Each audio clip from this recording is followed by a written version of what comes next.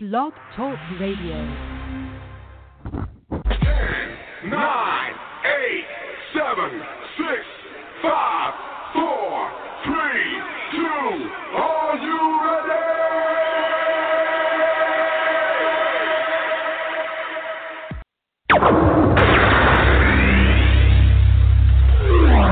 5, 4, 3, 2, 1, 0. Let's start the party.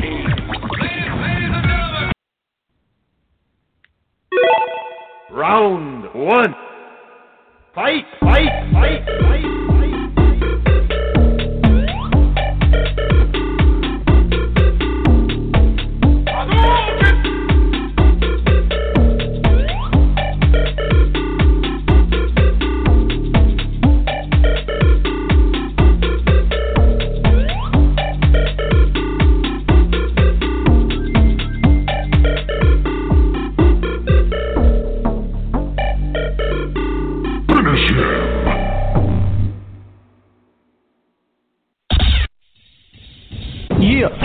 You know what that means. Let's get it. All right, my Earthlings, welcome to the balance. My name's Tom Marquis, El Presidente. You have stumbled across the #1 internet sports talk show in the world, and we welcome all of our affiliate radio stations across the United States of this great America. I tell you what, we have a jam-packed show for you today. The sports gods must have been shining on us sports talk people this week because he just gave us an abundance of show topics, and we're going to talk about that. Obviously, one of the biggest things we're going to talk about is the NCAA scandal and what it means, where it came from. Are you shocked? Are you not shocked? We're going to talk a little bit of NASCAR up at Dover, the Monster Mile today, with Steve Wilson of Speedway Digest standing by, though, in our balanced screen room. We'll get to him right here in just a second. Is Matt Hicks of 1070 The Fan and Jersey Johnny and Matt Hicks Show. You can catch them on the weekends here local in Indianapolis. And then at the in the second hour, Ed Kratz, our NFL contributor, will join us. Obviously, we got a lot to talk about in the NFL with protests and such, and we'll continue our conversation about this NCAA scandal. Rick Ricken joins us from down in Evansville, and then Mo from the BS Sports Show joins us, and we're just going to talk about betting and BS about sports and all of that good jazz. My name's Tom Marquis, El Presidente. We'll be right back. It's about to get good right here on the Balanced Radio Network.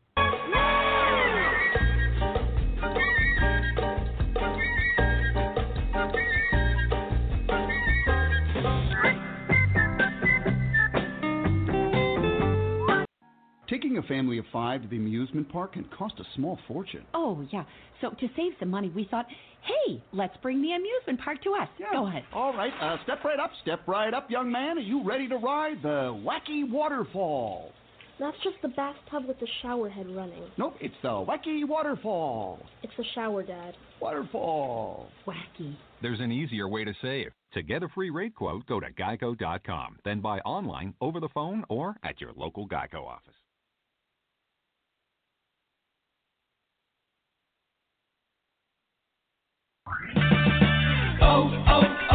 O'Reilly. It's O Rewards Member Appreciation Month at O'Reilly Auto Parts. Stop in today and check out store-wide savings plus earn double points on over 225 items. It's our way of saying thank you. If you're not already a member, sign up today during O Rewards Member Appreciation Month. It's fast, easy, and free. O'Reilly Auto Parts. Better parts, better prices every day. O'Reilly Auto Parts. It's double trouble, double the fun at African Safari Wildlife Park in Port Clinton, Ohio. See the largest antelope on Earth, the giant eland, and the ugliest creature on Earth, the African warthog. There's so much to see and do, including the Midwest's only drive-through safari. Feed the animals, see live educational shows, feel the excitement.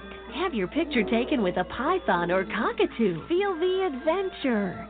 Shop the Symbol Lodge gift shop with items available from around the globe. Visit the snack bar or picnic facilities. Enjoy a pony or camel ride. Or cheer your favorite porker on to victory in the famous Pork Chop Down. Bring your family to see the rare and exotic animals at African Safari Wildlife Park in Port Clinton, Ohio. Just take Route 2 to the Route 53 North exit and follow the sign. Only 17 miles west of Cedar Point via Route 6. Open every day, rain or shine.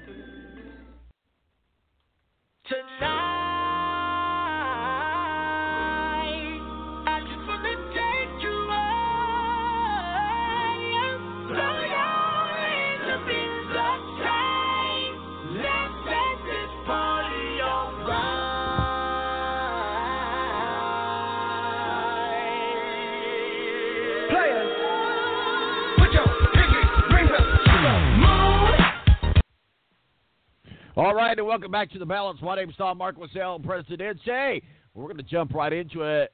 And I tell you what, I'm so honored to have back on The Balance with us the one, the only, the knowledgeable and expert of all-knowing, Mr. The Wikipedia of sports, if you will, Mr. Matt Hicks of the Jersey Johnny Matt Hicks Show, 1070 The Fan, local here. How are you, sir? I'm very well. How are you, Tom? Fantastic. So glad that you're able to jump back on with us. I know you haven't been on with us for a while, but I think this is a perfect weekend for us to all get together and talk about this and have a discussion. We got a lot to talk about. I do want to get to the Colts. I want to get to the protests and everything, but let's start out with the biggest news of the century, if we will. As you may have heard in my opening dialogue, the sports gods rain down on us sports talk guys, and what we do is talk about sports. And he gave us a lot of content, probably enough to take us throughout the rest of the year. But the NCAA, and this is a very complex issue. And here's the thing. First of all, am I shocked? No. Am I shocked? Yes. So there's two parts to this. But at the same time, it does. I am glad, I am relieved that this has happened. But there's a lot to break down and to digest and to go through it. So what we know is the FBI did a sting, if you will, after a 2 or 3 year investigation and found out that, here's a surprise, that shoe companies and coaches and colleges were colluding together to get top-ranked recruits to go to their school and paying big money for it. At the end of the day, it's a pay-for-play type thing, which, let's just call it cheating. It is what it is. What are your thoughts? What are your takeaways from this? Let's break this down. Well, it's one of those little dirty little secrets of college that, right. I mean, I suppose, I don't know that anybody knew it was the shoe company that was necessarily supplying the dough. We always assumed it was boosters or different things like that. I mean, the joke was, of course, what's the joke about Kentucky basketball, that they have a payroll similar to the Brooklyn Nets? I mean, silly things like that. Right. You joke about, so there's some underlying of suspicion at the very least there. But to get it all confirmed like this, and by the way, I do believe there are clean programs out there. I really do. They're called mid-major. Well, but not just mid-major. I think there are some large programs that are clean too, though. I really do. I think, I remember who wrote it. It may have been Greg Doyle. I don't remember who did, but about Notre Dame. I believe they're clean, and if I'm proven wrong, well, then I'll be wrong. But I'm sure there are some large programs that are clean. But regardless, it's a shame that we weren't more surprised about this.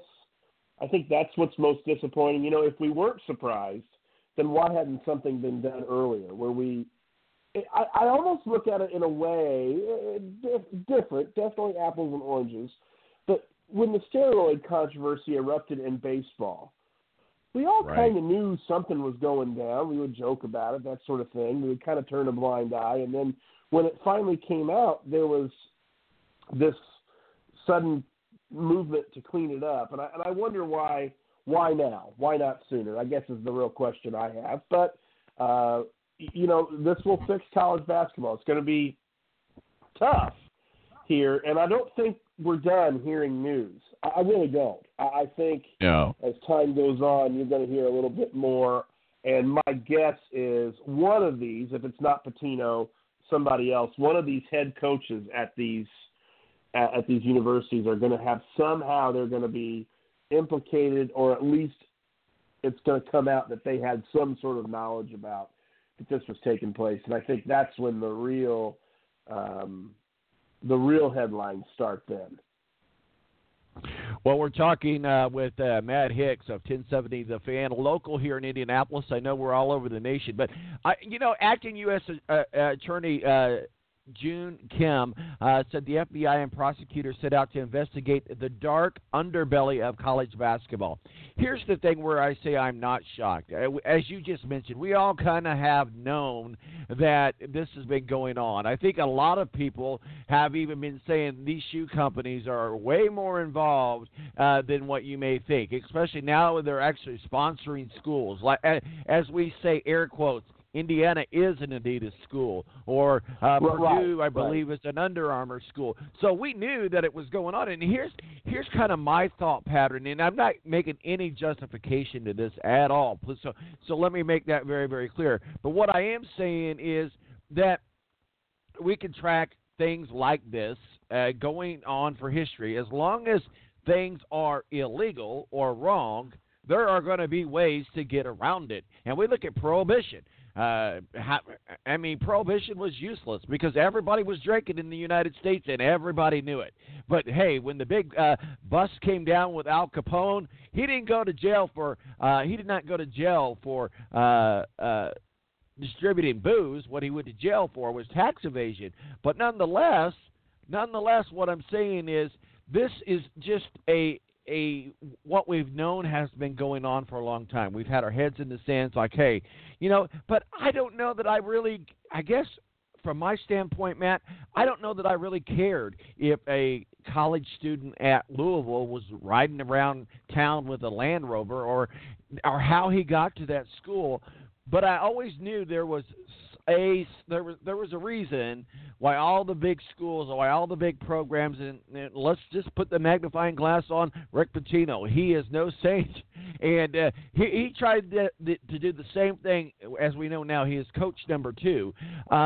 He's tried to do the same thing this time around that he did with the prostitutes. You know what? Now, I'll even give him the benefit of the doubt. He may not have known about the prostitutes because that was just stupid. They had it on campus. They had it in areas where it would have just been blatantly obvious. So I think if he had known and he had been a part of it, he would have said, let's just do this in a different way. But nonetheless, what he should have done is say to his staff, okay, we got by with this. We can't get in trouble anymore, guys. So walk the line. So he should have at least done that. I obviously clearly know that he had something to do with this, as far as taking money and $120,000 for this Bowman kid.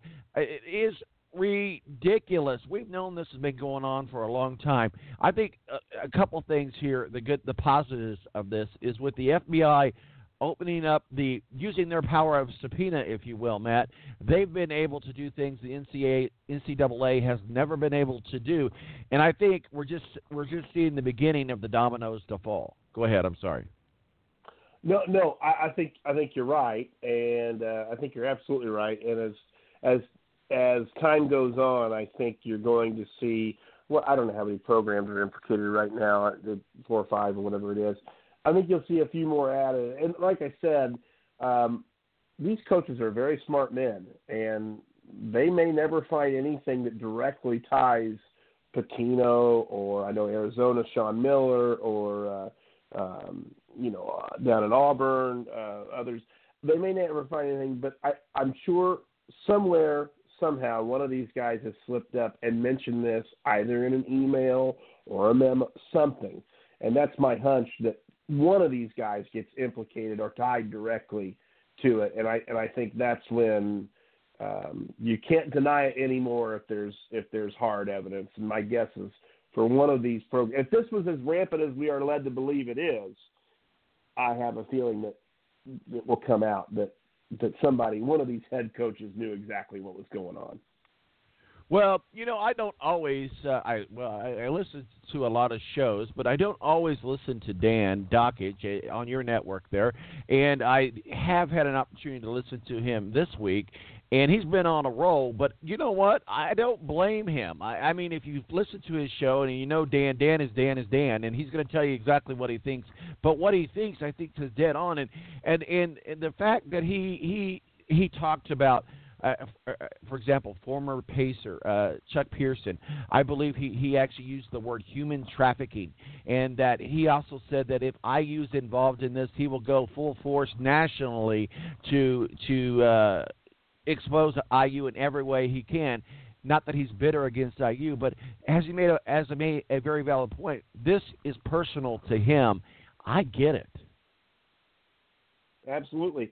And, I mean, there's a guy there that goes into Indiana and kind of is tasked with cleaning up what the mess was that was left when he was the interim coach, and did a fabulous job there and doing that. And you talk about large programs that are clean. I have to believe that Indiana's clean. We'll find out if they're not. I mean, that's the FBI doesn't mess around. I mean, so if they're not, we'll hear about it, obviously. But, that's one there that I have to believe is clean as well. I mean, I'm sure there are several. My hope in all this is far more of these programs are clean than not. I hope this is a select few that we're trying to get an edge through whatever shoe company. But this obviously needs to stop. And I think, obviously it will at this point, because anytime you get caught cheating, people have to find a different way to circumvent the rules. So I think I think that this will clean it up considerably, but it's got to stop. If college athletics is going to truly be an amateur sport, which it is, and I don't want to really get into all that about pay and all that stuff, but if it's going to be an amateur sport, the guys can't be paid by shoe companies, obviously. And perhaps another side of this is to fix the issue with the NBA and let these kids go straight out of high school if they want to, because I think that's contributed somewhat to this problem. I don't want to say that that's the problem, because listen, as far as we know, this has been going on for a long time. We don't know how long this has been going on. So, but I think that would also help.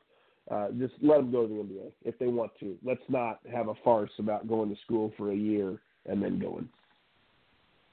Well, we're talking with Matt Hicks of 1070 The Fan, local here in Indianapolis, where we flagship from in the great city of Indianapolis, Indiana, on 1070 The Fan from the Jersey Johnny and Matt Hicks show on the weekends. And, let's bring it back local just a little bit here. Archie Miller did, in his presser and media day at IU, said that he doesn't think that Indiana University, after several meetings with his coaches and with Fred Glass, that there is at all any indication that we're involved at this point. Now, that left a small window for us people to keep talking about this and keep dissecting it. He said, right now, was that deliberate, or was that just, this is what I know? I think I have to assume that's what he knows. I have to assume that's what he knows, because remember, he's only been there for what? Right. Has it even been 6 months? So he still obviously has assembled his new staff. I'm not even sure. I think there's only like one guy he kept. So I mean, it's obviously a relatively completely new staff. So I think that's a simple statement as far as we know. And again, I think that's just semantics. I do believe. I just can't imagine Tom Crean's caught up in this. It would really surprise me, but at the same time, I suppose I would be naive if I was shocked that anybody was involved in this, because it was the shoe companies that were kind of the driving force from what we're led to believe, at least. Well, what I can say is his brother, Archie Miller's brother, Sean Miller. Assistant coach is there. I use an Adidas school, so I'll watch it carefully, and I'm hoping and fingers crossed that Archie's great. I think he's a great coach. I think everything's going in the right direction. What we know, Matt, is 4 assistant coaches accused of taking bribes between $13,000 and $100,000 to convince players to hire Dawkins and other advisors or runners, if you will. Again, Chuck Pearson of Auburn, LeVon Evans of Oklahoma State, can we say Bruce Pearl, University of Emmanuel Richardson, and University of Arizona, and Anthony Bland, University of Southern California. All of those coaches are now going to be singing a song. They're going to be singing a deep song. They're going to be the barbershop quartet. These guys don't want to go to jail. They don't want to go to jail, so we'll see. We'll see how it pans out. We only got a limited time here, so I did want to open up the doors for conversation on that, and we'll continue this conversation later in the show. But I want to talk some Colts. I want to talk some protests, and then we got just a little bit of time left here. Matt, the Indianapolis Colts take on the Seattle Seahawks. Oh man, you talk about going into the Lions' dens. It's like, hey, it's fun. We want to get this game over with. Let's get it done and let's get it over with.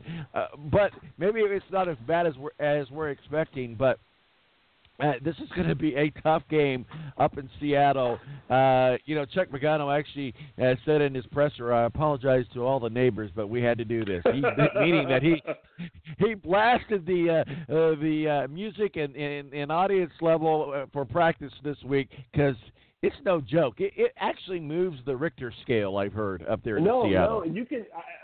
I remember. I think it was their first. It was the year.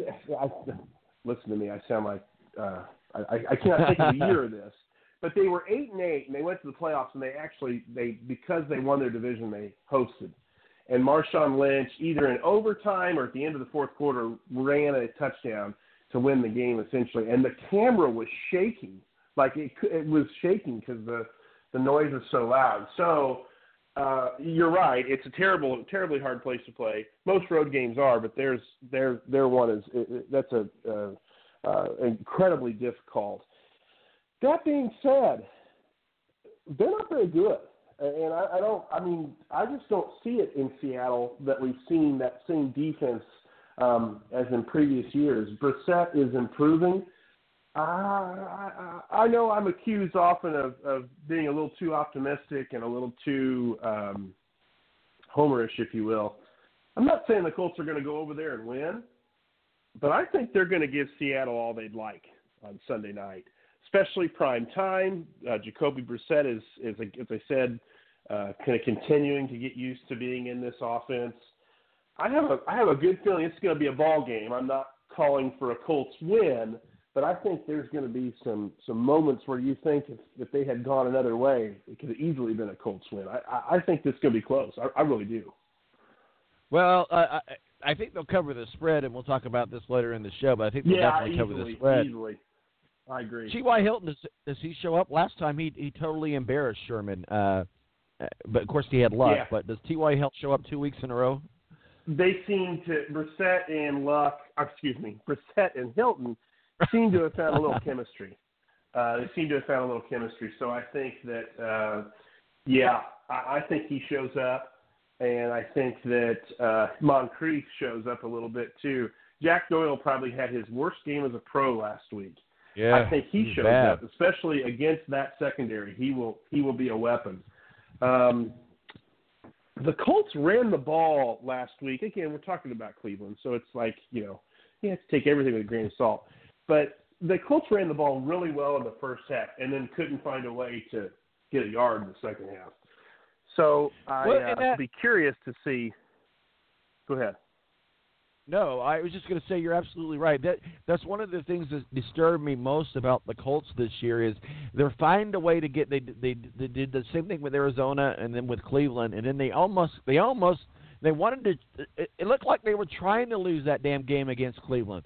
I don't get it. They can't close the deal, and I don't understand what's going on there when it comes to the second half. So go ahead. Well, very young team, and you learn every time that happens. You learn from it one way or the other. Hopefully, you don't find yourself in the same position, like they were against Cleveland. They have under this coaching staff, under Chuck Pagano, I should say, because the staff's relatively flipped over a couple times, they have found themselves with that issue, allowing a kickoff return to lose a game to Jacksonville that they should have won, allowing Houston last year essentially to win the division in the fourth quarter, blowing that game in Houston. So, I mean, they found themselves in that spot. So the players, sometimes the players have to just overcome that.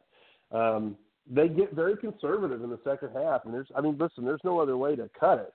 They get very conservative in the second half, and I think it's funny because, Jim Caldwell just got an extension in Detroit, and I think we always kind of say, well, like when he was here, you were always frustrated. Everybody was always frustrated with Jim Caldwell, but there was one thing I really liked about his style is that he was appropriately aggressive at the end of the first half during the regular season. He was, if it was ridiculous, like if they were on the 9-yard line, they'd take a knee. But if they were at all with a minute or so to score, they would not be conservative. They'd try to go get a field goal out of it.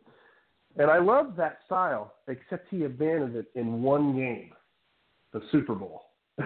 It's like, why did you do it then? That one time, right. So we're talking with Matt. We're talking with Matt Hicks, 1070 The Fan. A few more minutes here. The protests. I mean, that's huge. Now, used to that we could sit back and say the Colts aren't necessarily affected by all the distractions. And I don't want to get into the politics of it. Obviously, politics and sports collided head on, and that may have been by design, but that's for another show and a different topic. But the point is, I feel like I don't agree. I would say that I'm not one of these people that would ever take a knee, and I think that's very, very offensive to the flag. So I will say that in all truthfulness, that's my opinion. However, I do believe that there is you have the right to express your opinion and to do so. I think Jerry Jones did a moderate compromise, if you will, on Sunday, last Sunday night, in that is that everybody knelt and then everybody stood for the national anthem. Again, on Monday night, compromise I'll take and I'll accept. At least everybody stood, even though they were still showing some unity. I think that the national anthem does provide unity. I think this story will hopefully soon die out. I think it's really hurting the NFL. And it's not helping the cause.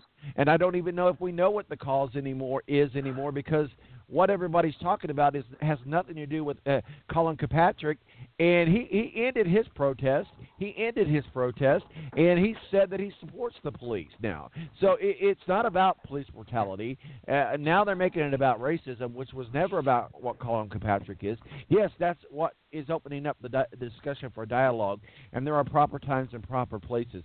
But I don't think the football field is that place, and I don't think that these guys should be using their platform to make that message, but that's just me. Go ahead, Matt. What are your thoughts on all of this protesting in the NFL? It's a very complicated issue, as you said, and I would agree. And I'm going to talk out of both sides of my mouth I think this issue is kind of requires that a little bit. On one hand, I agree. I don't think the national anthem at that moment is the proper venue to protest. However, when is the proper venue for a backup defensive back to protest? He's not a guy that's going to get talked to by the media after the game, and if he does start talking about things that he's worried about civically or politically, people are just going to walk away. They're not going to continue listening. So I'm torn there. It's not my style to protest during the national anthem, and it means too much to me.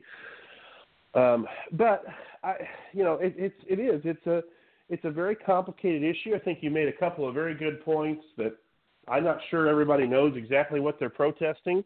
I mean, we've heard it this last week. Some people said they were protesting the President of the United States. Some people said they were protesting the original issue that Colin Kaepernick brought up, and others, by the way. I think he kind of becomes the leader of this because he was the most high profile. He was by the way, at the time, a backup quarterback for the 49ers. A lot of people get that confused, that he was benched because he started protesting. No, he was already a backup at that point to Blaine Gabbert. But it is a very complicated issue. And I am with you. I would prefer this to go away, not from a sense the issue goes away, because the issue is valid and needs to be discussed. I'm talking about the original issue that was the original impetus for the protest. But just from the simple fact that the NFL, boy, they made a lot of people angry last week. And I think we're seeing that as we hear ratings for the game itself were down 20% on Sunday. Now, everybody watched the pregame show to see what everybody was going to do. But once they saw that, a lot of people turned it off. And you've seen, obviously, the squeaky wheels, if you will, with the jersey burnings and ticket burnings and all that stuff. But I think the NFL has a little bit of a PR problem, and they'll fix it. It's still a very popular sport, and they'll take care of it. I'm not predicting the demise of the NFL or anything like that, but I do think that they've got a little PR snafu here that needs to be corrected. But at the same time, they need to keep the issue front and center, and I think it's an important issue that we all need to discuss and work towards a solution towards, because obviously it's not a quick fix. Absolutely. Matt Hicks of 1070 The Fan, local here in Indianapolis, jumping online, talking with us about this big scandal with the NCAA coaches, the Indianapolis Colts, and a little bit of protest talk, if you will. You can catch him and Jersey Johnny here local on 1070 The Fan or online. But what are you guys working on this weekend? Well, we'll preview tomorrow. We're on from 10 to noon on Sunday. We'll preview the Seattle game with the Colts. We'll talk a little Pacers training camp with Marquis. We'll talk Colts with Tom James, and then whatever else happens between now and then, we'll have it covered, college football and the like. You'll have your ear to it. All right, Matt, we appreciate you joining us. We appreciate your thoughts, and we look forward to having you on again. You have yourself a good weekend, sir. Hey, you too. Thank you. Thanks. Matt Hicks, 1070 The Fan, local here in Indianapolis. So glad that he took some time to jump on with us and talk with us a little bit about what's going on with the NCAA, the coaches, and this big scandal that we have. And we're going to continue that in the next hour. Standing by in our balanced green room, though, is Steve Wilson of Speedway Digest. It's the Monster Mile. It's NASCAR. We'll be right back right here on the Balance Radio Network.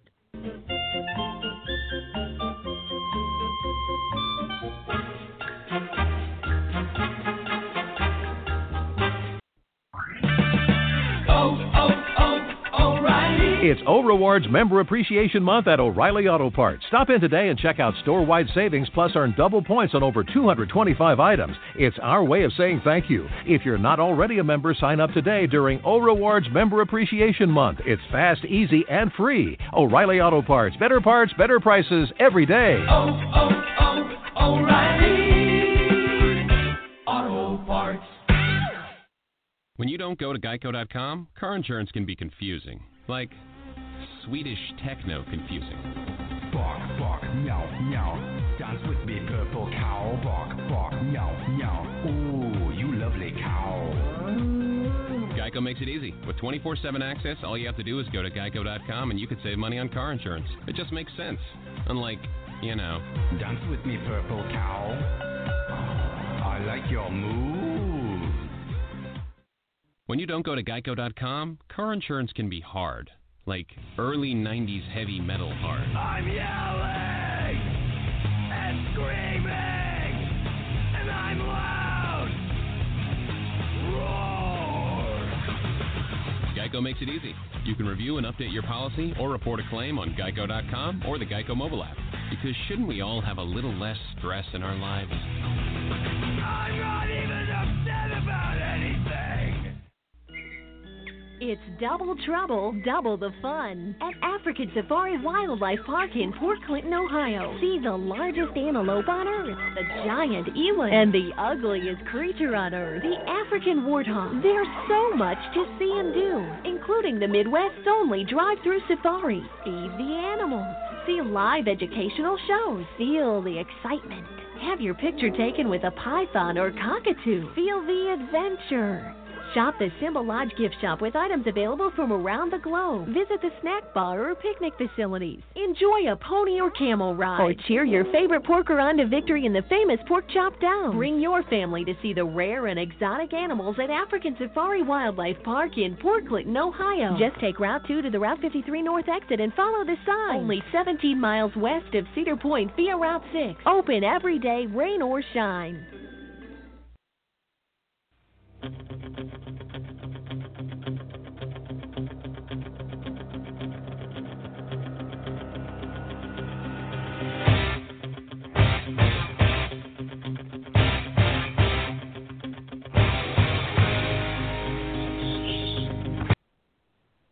All right, and welcome back to The Balance. My name is Tom Marquis, El Presidente.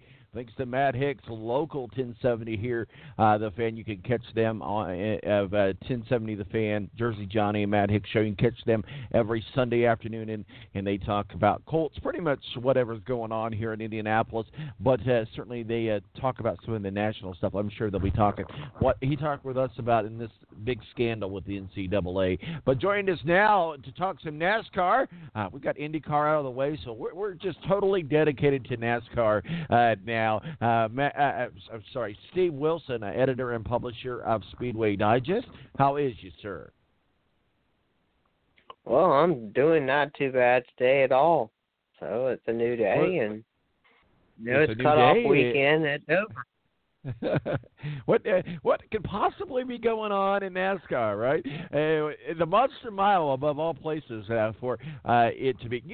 I wanted to just real quickly get your thoughts on the protests, because I know that, and the reason why I bring this up is because, unfortunately, politics and sports had a head-on collision, and our president caused that to happen. And I think a lot of people that know me personally know my sides on this.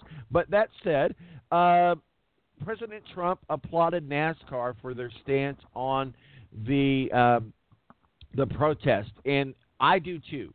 But at the same time, what are your thoughts about NASCAR saying to, maybe there are, not that I know of, there may not be any that I know of, it's probably a non-issue, but what are your thoughts about President Trump, in the comments and the protest, and NASCAR saying, and a lot of team owners saying that if you're going to protest, you might as well not even get in the car?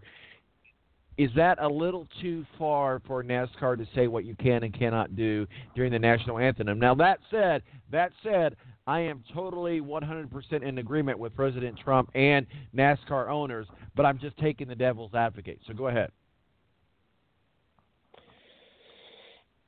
Well, I said earlier this week, I think it was an excellent opportunity in the fact that, NASCAR and everybody in NASCAR could have used this opportunity to promote really all of their good work that they do for the military, for, all the things that they do in bringing the people to the track.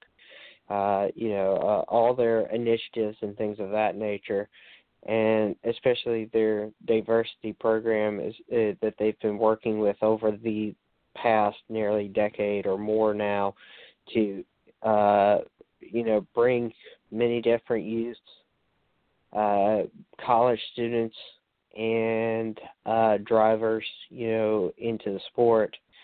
And I think it was an opportunity for them to do so. For the team owners, they have every right to go out there and say what they did. And Dale Jr. I think got some slack for saying what he did, and he went on his podcast and reinforced his statements. And yesterday there were 4 questions in that regard of what he put on Twitter, and it's one of those things where, everybody has the right to say what they want to say. Dale Jr. is a very powerful person in the sport, and Brad Keselowski seemed to come out on a different side of this. And Brad Keselowski has been known for many, many years to support the military, support military initiatives, and support many different diversity initiatives within NASCAR and outside of NASCAR, and runs the Checker Flag Foundation, which is, very supportive of the military. So, it's a compare and contrast between, many different people within the sport. And I think you also see that with Richard Chosen, you see that with Richard Petty too, with, some of the things that they do within the sport. Richard Petty is, back in the 1960s, and he was very forthcoming and one of the first owners in the sport, or one of the first drivers in the sport at the time, to help Wendell Scott when many other owners would not, and many other drivers would not help Wendell Scott, one of the first African Americans to really make a name for themselves in driving the sport, during a segregated South. We also had, Richard Childress, who is, very, very, very much, he's very patriotic. He makes that very well known. And I think these owners that are going out there and sticking themselves and inserting these comments out there, everybody has the right to say what they want to say, and I think we see just a lot of compare and contrast into this, in these aspects of, I think that, you need to do it not on company time. If you want to do something on personal time, I think there's a time and a place for it all, and I think that's where they're centering their comments around it. Don't go on national television. Don't embarrass, the sport. Don't embarrass them as a car owner or as a organizational owner, and don't, embarrass the sponsors, the NFL and the NBA. And, I know Adam Silver came out this week and says everybody's going to stand, and, I'm going to have to applaud him for that. But, the NASCAR is a little bit different in this aspect. Every car is very much sponsored by multiple organizations, and, they have to, make sure that they're, taking care of their sponsors, and they don't want to really get into the middle of a whole lot of, of what's going on. So I think they're just making sure that they're protecting themselves, they're protecting their sponsors, they're protecting the sport all at the same time. And I think by them saying this, they're making that effort to do so. And they're not trying to say don't do it on your personal time. They're just saying don't do it, on national television while millions of people are tuned in, while sponsors are tuned in, while we've got representatives at the track, because, these are things that we're heavily reliant on. And, not only could you potentially suffer by losing your seat in a race car, but, there's other people to think about. There's people in the shop, there's me as a car owner, there's other people that, depend on, all these working parts and pieces. Well, it's cut out, and I appreciate that. You're absolutely right, and I know this isn't your forte. And, I will say this about NASCAR fans. It's kind of the base of Donald Trump, but at the same time, I don't know a more patriotic group. You call them what you want, but I do, and I know a lot of NASCAR fans, myself included. I don't know a more patriotic group that I would say united together for the flag and for this country than in patriotism and what they do for the military. I don't know any organization or any sporting outlet that is so dedicated to that cause. So, I applaud NASCAR and everything that they do. Well, let's get into the Monster Mile. It's cutoff weekend. They don't call it the Monster Mile for nothing. Was cutoff weekend designed to be at the Monster Mile, Steve? Yeah, I think the Monster Mile is a perfect place to really cut the first round off, because when you think about it, this track over the last couple of years, there's a lot of things can go wrong really quickly out there. It really just takes one car to step out of line, spin out, coming out of these corners, and they've narrowed the track out there since the safer barriers have been put in place. And you can cause a major pileup by just one or two cars spinning out in one of these corners out there, and this can cause, a 6 or 8 car pileup very, very quickly. They run very, very fast around this place. There's not a whole lot. There's some braking around there, but there's not a whole lot of braking that goes on because it's a very, very fast, high-banked 1-mile racetrack. So it gives them a lot of speed coming off of those corners, and this is where you don't get an opportunity to get slowed up fast enough sometimes, and you can get caught up in somebody else's accident very, very quickly. So you can also be lapping the field, and some of these these drivers at the back of the field, and they can make a mistake. You can get caught up in theirs, and the front, leaders can be tied up into this, and we've seen this before happen over and over again. So I think it's a perfect place, at the end of the day, because it throws a lot of different moving parts and pieces into this. Strategy can come into play here at the Monster Mile. There's 400 laps out there, and they're going to bring they're going to bring the Darlington tire out there, which on concrete, hopefully it's going to wear a little bit differently this time. It's got a little bit different tread zone, which will put more grip on the tire versus what they've brought in the past. So I'm just hoping that the wear factor will come into play, which will move these cars a little bit around the track more than we've seen in recent years.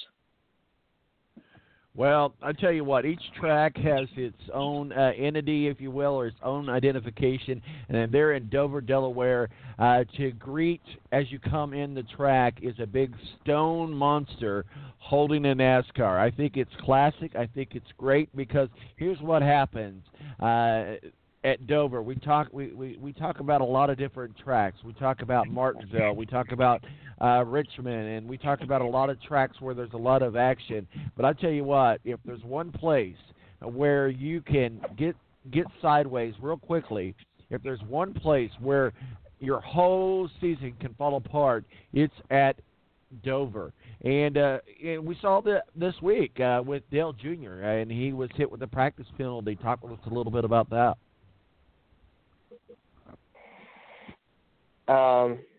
He was. I missed that one, actually.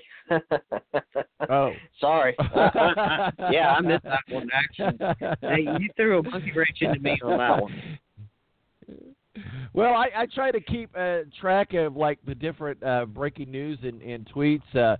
It says, Dale Earnhardt Jr. expressed his displeasure with NASCAR subjecting drivers to timeout during practice when teams fail the inspection process through the race weekend. The sanctioning body punishes the driver by docking practice time, but that's not all. Oh, I said my question wrong. I'm sorry. I threw myself into the lug wrench there. My fault. You're totally innocent of all charges there, Steve. My fault. I read my question wrong to you. Go ahead. I am so sorry. I think you know what I'm talking about now. Go ahead. So last week, there was an issue with Joey Logano where he drew a penalty, and he was forced to sit on pit road for the entire practice session. So in response to that, Dale Jr. kind of went and took to social media on saying how that was an embarrassment that, a car would have to sit out there. And so through some various other tweets back and forth, the response back is that NASCAR is officially saying that they didn't want the team to be able to touch the car, so therefore they felt that the only way to do so was if they could have that car sit on pit road the entire time. So, but apparently this really drew some large audience attention because it was on nationally live television. People were questioning this on social media. And this is what really stoked, I guess, a larger fire with, Dale Jr. And as I said previously, he's a rather large personality in general that, can, can take a story and run with it to some degree, and people are going to listen in, and they're going to listen into his thoughts and ideas on this. So, his idea was, we'll just park them in the garage and assign an official. Well, the problem with this is that in NASCAR's defense here, and I'm just trying to play devil advocate here for a minute, is that, NASCAR is not, with the recent advent in the last couple of years of the camera system and the Pro Trailer, which is keeping up technologically wise with these cars on pit road and what they're doing and et cetera, they are not sending as many officials to the track.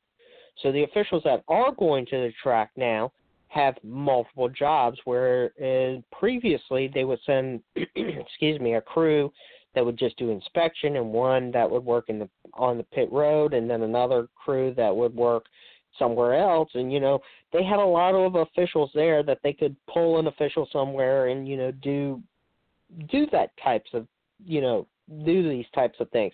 Now NASCAR is not bringing as many officials to the track. So these officials now have many different jobs. So these officials are doing inspection. They're having to watch these cars on the racetrack during practice.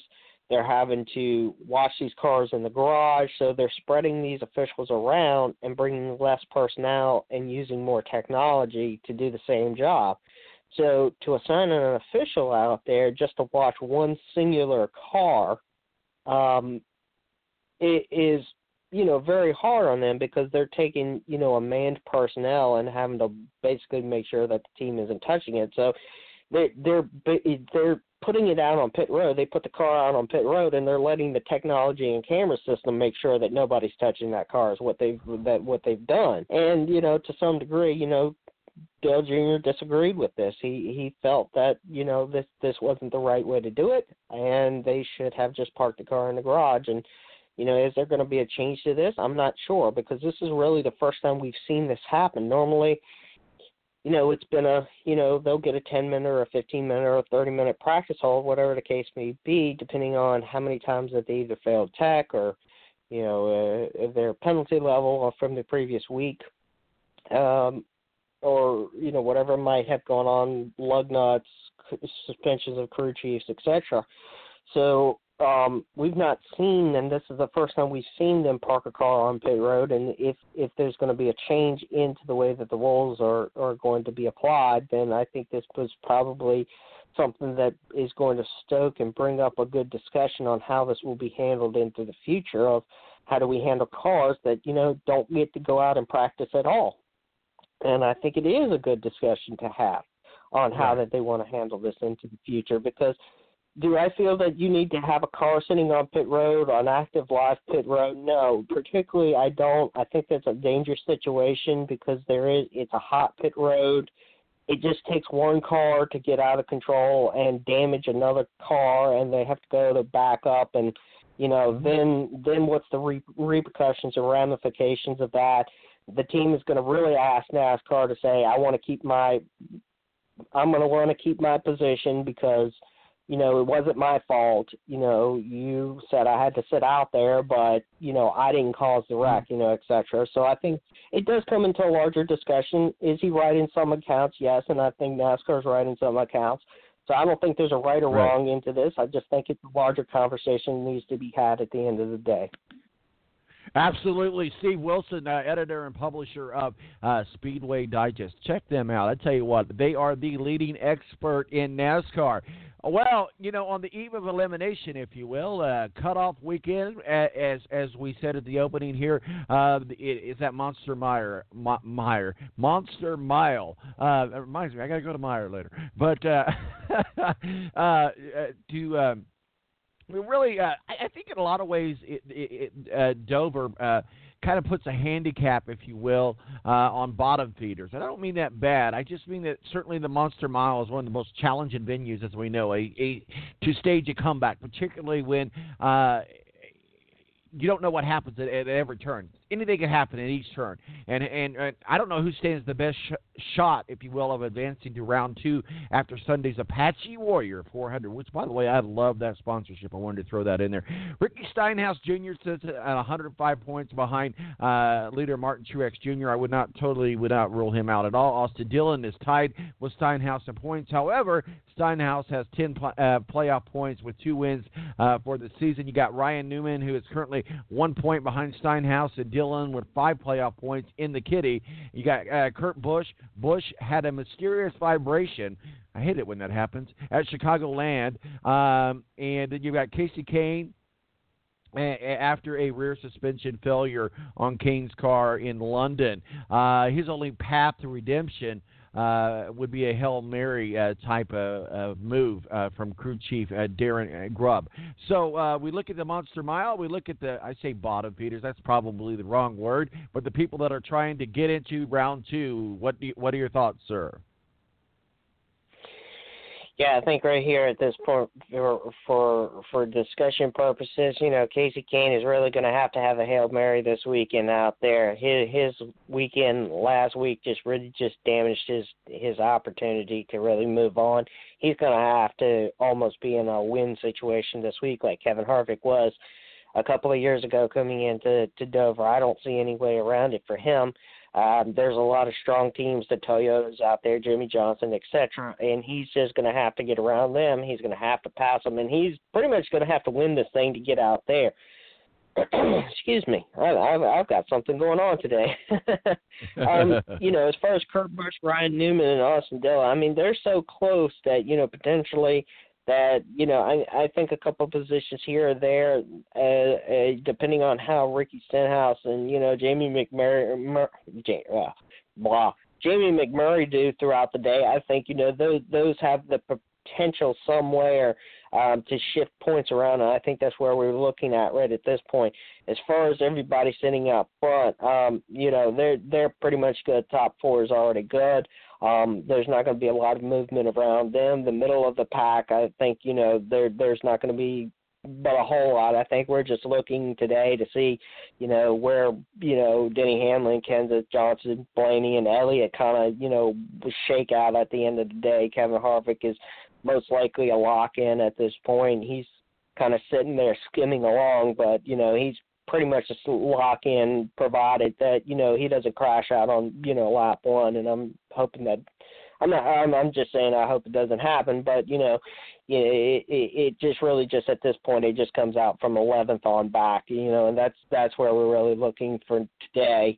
And, but there's some people that I just don't see their path forward going today, and there's just no way, unfortunately, and that's just how the playoff system, since they've implemented this cutoff, and somebody's going to have to go, and that's just how it's going to work. And I like I said, Casey Kane, he's gone. I see Ryan Newman gone.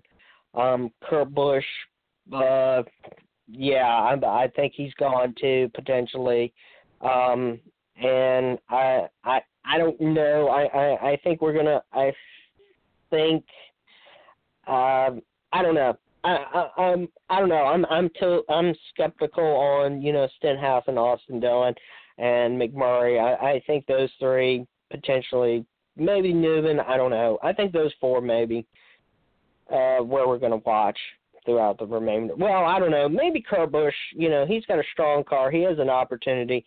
Like I said, these are some of the potentials that I think we're just going to have to watch all day long and see where they shake out, because there's just too much going on. They're too close together at this point, and there's just a lot of madness and craziness that can really wreak havoc throughout the day. Absolutely. Well, Steve Wilson, we appreciate you joining us. We got a jam-packed show today, and we will certainly catch up with you next week. Where can people find your work, your masterpieces, and your thoughts? And who wins Dover, by the way? Well, I mean, Toyota's been just, crushing everything out there. I think Jimmy Johnson takes it takes it again today. I mean, he won in the spring. He's somebody that can just go out there and doesn't care, whether it's Toyota or whoever. I think at the end of the day, he's going to be the guy. Jimmy Johnson winning today in the tomorrow in the Apache 400, Warrior 400. All right, Steve Wilson, we appreciate you joining us, as always, bringing us up to speed with NASCAR and certainly cutoff weekend. We'll be keeping our eyes on it. Make sure you guys follow Speedway Digest with all the real-time action of Dover this weekend. Steve, you have yourself a good weekend, sir. Thanks a lot. You take care. Thanks. Steve Wilson of Speedway Digest, editor and publisher of Speedway Digest, joins us for our normal, and he's our official NASCAR contributor. Guys, we're going to continue this conversation. Coming up next is we're going to get into the NFL talk. We're going to start the second hour with the NFL talk, college football with Rick Riggin. We got Walt Ferber, Rick Riggin, and Ed Kratz all standing by in the balanced green room. My name's Tom Marquis, El Presidente. We'll be right back.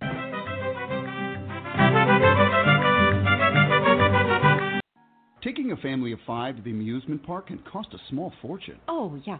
So to save some money, we thought, hey, let's bring the amusement park to us. Yeah. Go ahead. All right.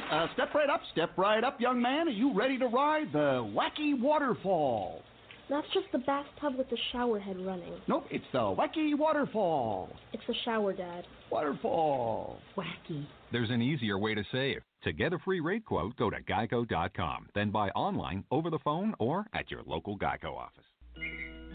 It's double trouble, double the fun at African Safari Wildlife Park in Port Clinton, Ohio. See the largest antelope on Earth, the giant eland, and the ugliest creature on Earth, the African warthog. There's so much to see and do, including the Midwest's only drive-through safari. Feed the animals, see live educational shows, feel the excitement, have your picture taken with a python or cockatoo, feel the adventure. Shop the Simba Lodge gift shop with items available from around the globe. Visit the snack bar or picnic facilities. Enjoy a pony or camel ride. Or cheer your favorite porker on to victory in the famous Pork Chop Down. Bring your family to see the rare and exotic animals at African Safari Wildlife Park in Port Clinton, Ohio. Just take Route 2 to the Route 53 North exit and follow the sign. Only 17 miles west of Cedar Point via Route 6. Open every day, rain or shine.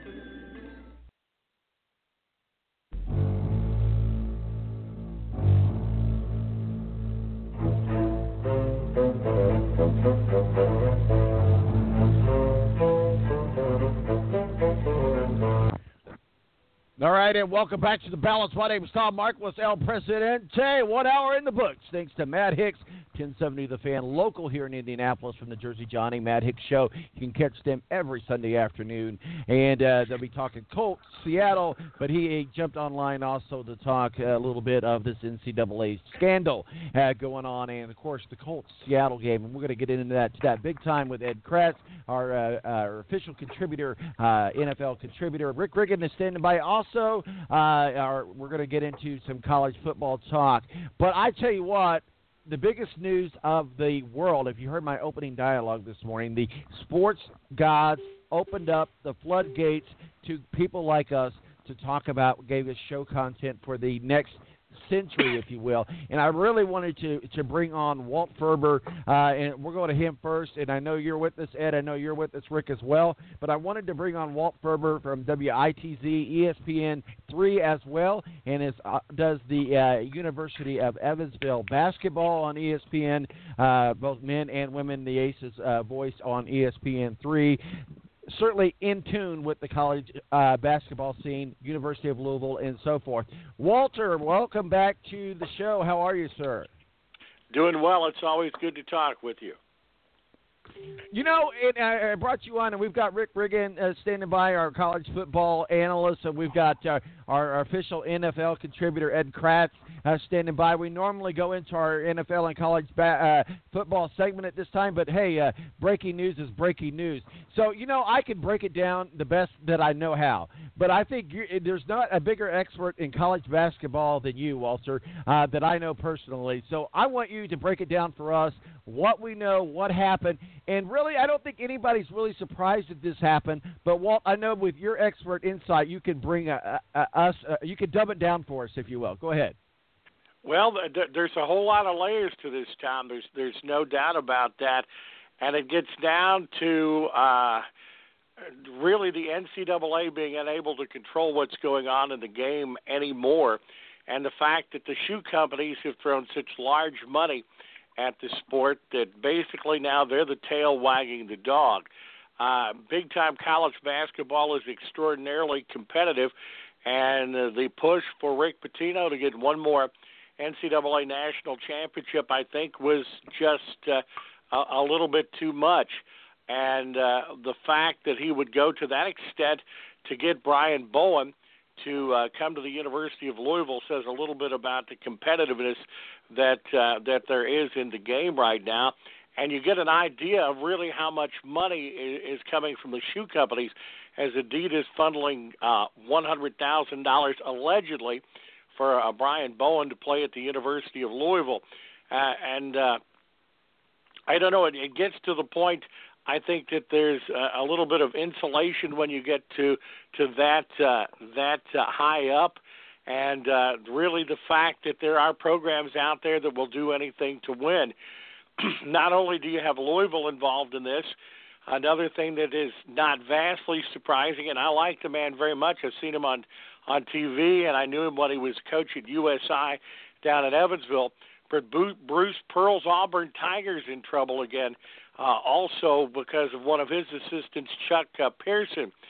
And maybe one of the little oddities of everything, what's going on at the University of Louisville, the fact that the money allegedly went directly to the athlete makes it an NCAA violation, but does not make it a violation of federal law. So everything going on there, you look at the Auburn situation, and Pearson actually used the shoe company money allegedly as a bribe. So that's not getting quite as much play, I don't think. But, Tom, you've got the rifleman, the former Indiana Pacer, that may be going to jail for 80 years for his involvement here. And I think we are just getting to the tip of the iceberg. The FBI has subpoenaed the records for the developmental facet of Nike shoes, and now not only the Adidas schools, but the Nike schools may have something to say about that too. Now I'm going to toot my buddy Marty Simmons' horn here a little bit. When I get to do the University of Evansville games on the radio network and work with TV with them and ESPN also, when Marty Simmons was asked about this by the local media, he was dumbfounded. He said it kind of hit him like a ton of bricks. The fact that at the level UE is, they go on about their business, try to find young men that are going to represent the community on a good basis, be ambassadors to the community, want to get their degree. And really, I think there are a number of schools that still follow the old-fashioned format of the student-athlete. You go there to get your degree and play basketball, and you might play professionally. But when you're talking about the top level, the Louisvilles and the Kentuckys and the Indianas and the schools on that level, the pressure is immense to be successful. This is a multi-billion-dollar game now, and I don't know the answers to the questions. I really don't. But something's going to have to be fixed. And, Tom, I am glad to see that the FBI did get involved in this, because the NCAA just does not have the ability to prosecute. They don't have the staff to investigate. And I think that this is just the beginning of what could be a major rip in college basketball that could change the way we look at college basketball and college sports in particular. Mm-hmm. We're talking with Walt Ferber, WITZ in Jasper, but he also has a pretty cool gig with ESPN, and he certainly is very involved with the University of Evansville Aces. And really, there's not a guy that knows high school basketball and college basketball better than Walt Ferber, and he's always my expert go-to guy that I know. And Walter knows everything about high school football. Basketball. I'm sorry, and football for that matter too, but college college basketball, and it really has his hand in, and he knows people to go to and talk to about this. So I thought he would be a great expert to have on the show. We'll open it up to our panel now. Ed Kratz is our official NFL contributor. Obviously, we're a national show. We flagship here in Indianapolis, but Ed's from Philadelphia. Rick Riggin, our official college football analyst, happens to be from Evansville, by the way, as well. So we'll start with you guys, Rick and Ed. What questions do you have for Walt regarding this NCAA scandal that's breaking? Hey, Walt, it's Rick. Hey, nice to talk to you on the radio again, and I think you did an awesome job for Evansville Athletics down here, buddy. Well, thank you, Rick, and I think the same of you.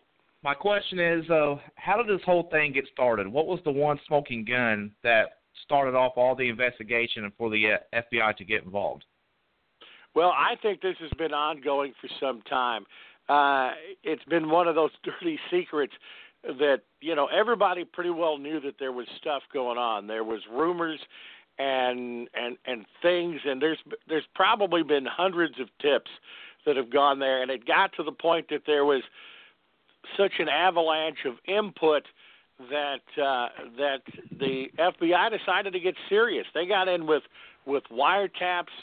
And this was a big money investigation by the FBI. They looked at people they thought possibly had been transgressors, and they got down to the bottom. They had some people infiltrate, and it was a huge investigation a huge, well-funded investigation by the federal government. And I think this is not – I don't think there's maybe been necessarily one thing involved, but a number of things. And you look at the University of Louisville and with the prostitute scandal that they had a couple of years ago, and with the troubles that Pitino has had in the past with his own indiscretions, it maybe made him a little more of a red flag. So with everything that happened there, and the fact that they went on NCAA probation not more than 6 weeks ago, when you do this, you're going to be looked at pretty closely. And I think it was accumulation of a lot of stuff. We're talking with Walt Ferber, ESPN3, WITZ, and Jasper, certainly the voice of the University of Evansville, and really has his ear to college basketball. Ed Kratz, do you have? And I know you're calling us from Philadelphia. You're our NFL contributor, but you certainly follow Penn State quite exclusively as well. Any questions or thoughts for Walt? Yeah, hey Walt. Never met you, but I've seen your work on television. Do a great job. I liked what you said at the very top about this is the result of the NCAA being unable to kind of keep this under control, keep their institution schools under control. And to me, the NCAA has been a big problem in a lot of this. If anybody needs to be investigated, I think it's the NCAA. Do we even need an NCAA at this point? To me, they're kind of like the IOC, the International Olympic Committee, that is as corrupt as can be when it comes to awarding site cities for the Olympics. And, I'm not sure there's not a level of corruption going on within the NCAA, and they should be investigated. But Tom and I share a lot of tweets during the week, and I think Tom even put this out there as part of a poll question on Twitter, and that is, do you feel that college athletes, should be getting paid?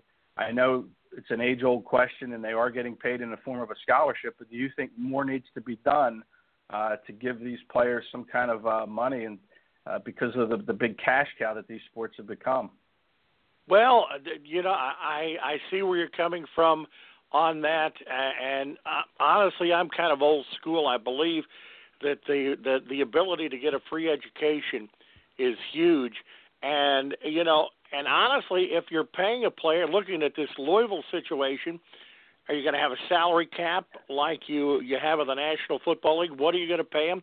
How much are you going to pay them? And if you do pay them, there's going to be schools that want to pay more. There's still going to be schools that are going at it under the table.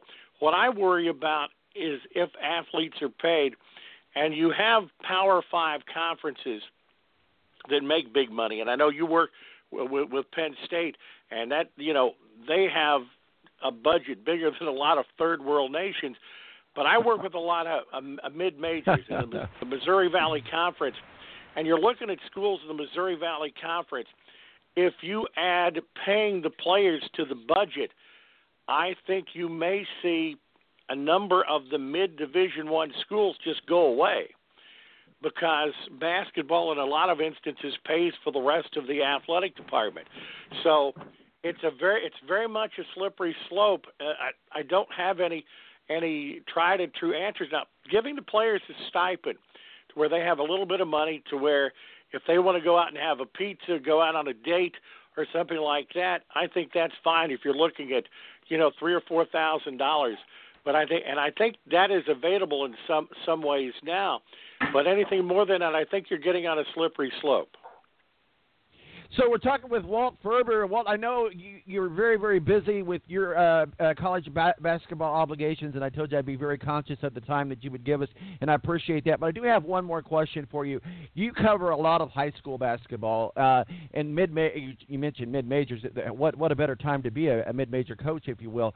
But one of the things I want to talk with you about, because you do interact with the high school coaches and players quite often, and I know that you cover the amateur summer basketball stuff. What advice would you give these young kids and these coaches, especially the elite ones, as they are interacting in these amateur summer basketball leagues, seeing all the big coaches and scouts sitting there watching them? What advice would you give them personally to move forward with their career? Because one of the things that we heard in the presser, Walt, was that, we talk about Purvis. Dan Dockage, you and I are mutual friends with him, and we both know Dan well. Dan Dockage said today Purvis was like a human trafficker, and that's pretty strong words. So what are your advice to these young kids that just all they hear is how great they are? This is what we could do. You can make millions. You can be great. You can be the god of college basketball. What do you tell them? Well, I'm a believer, and I think some AAU summer stuff is okay. But I believe it's better for the most part if these young men and women stick with a high school structure and hopefully have good family support. Look for support in your high school, with your coaching staff, with the people that are meant to look out after you, because you get into this summer league stuff and it gets into the shoe companies.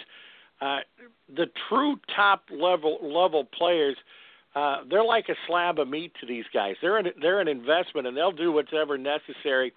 And I think you got to find folks that have your best interest at heart.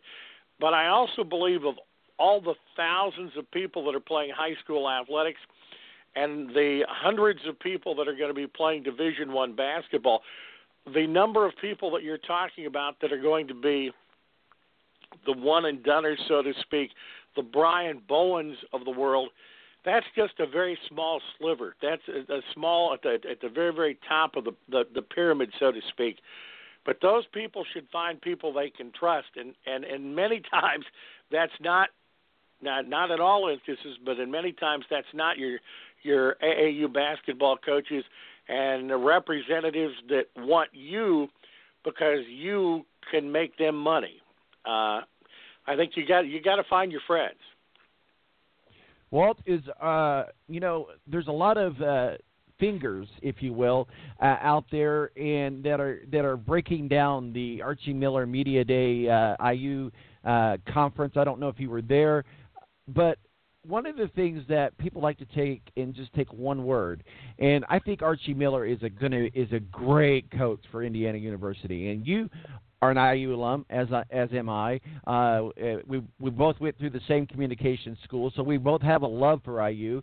We both understand IU basketball, and so it's our love that we have. So we don't want to see that happen. But Archie Miller said, as far as I know, there's nothing going on with IU. And maybe we could say that's true because they don't get the big recruits. And as far as we know, Tom Crean was never involved with anything. But what are your thoughts? Do you worry about IU at all? What's going to happen is going to happen. I would be surprised if IU was involved. But there is a connection. Kenny Johnson one of the assistants at Louisville that was involved in this. Before he was at Louisville, he was an assistant at IU. Indiana University is an Adidas school like the University of Louisville. And I do know one of the first things Archie Miller did was go to Fred Glass and ask him what's going on here. I know Fred Glass. I don't know him well, but everything I know about him screams that they really try to do things on a very clean basis at IU. They even went to the point of basically firing their football coach because of him doing some things that the university didn't like. So they have a way of trying to keep an eyeball on that. But, nobody can cover everything. There's a number of bad apples out there. But I really think that from what I've seen and from what I know, at least at this point in time, from my contacts that I've had for years at the university, Don Fisher, a good friend and voice of the Hoosiers, and Joe Smith, who I worked with at WTTS back in the 70s, I think they're running a pretty clean ship there. Archie Miller, from everything I saw at Dayton, was a straight shooter when he was at Dayton. He works his tail off. And I think I would be somewhat surprised if there was ne'er-do-wells associated with the program. But honestly, there's no way of knowing for sure, and we'll just have to wait and see. But I will tell you, I don't think that this investigation is done with the 4 schools that have been brought out so far. I think we're going to see a lot more. Trying to delve in who I got some ideas who I think it might be, but I'm not going to throw anybody under the bus with speculation. But I think IU was. I'm hoping that they end up being clean. I think so, and I hope you're right, too.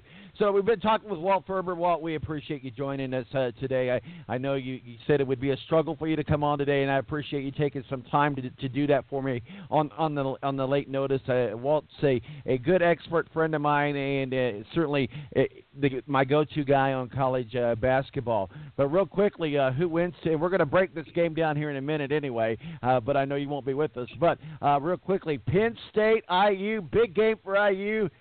Okay game for Penn State. What are your thoughts? IU's better than anticipated this year. It is really hard to tell where they're at. They played Ohio State well earlier. If this was being played in Bloomington, I would think IU might have a shot. But playing up in Happy Valley, it's real hard to win in Happy Valley. I think IU will be competitive, but I like Penn State in the football game. Thanks so much for joining us today, Walter, and we'll be in touch with you throughout as this thing unfolds, as we know it will, and certainly as we get into college basketball, we'll have you on more often, and we appreciate you joining us, sir. Tom, it's always a pleasure. Yeah, thanks, buddy. Walt Ferber, WITZ down in Jasper, voice of the University of Evansville, joined us today to talk about this NCAA scandal.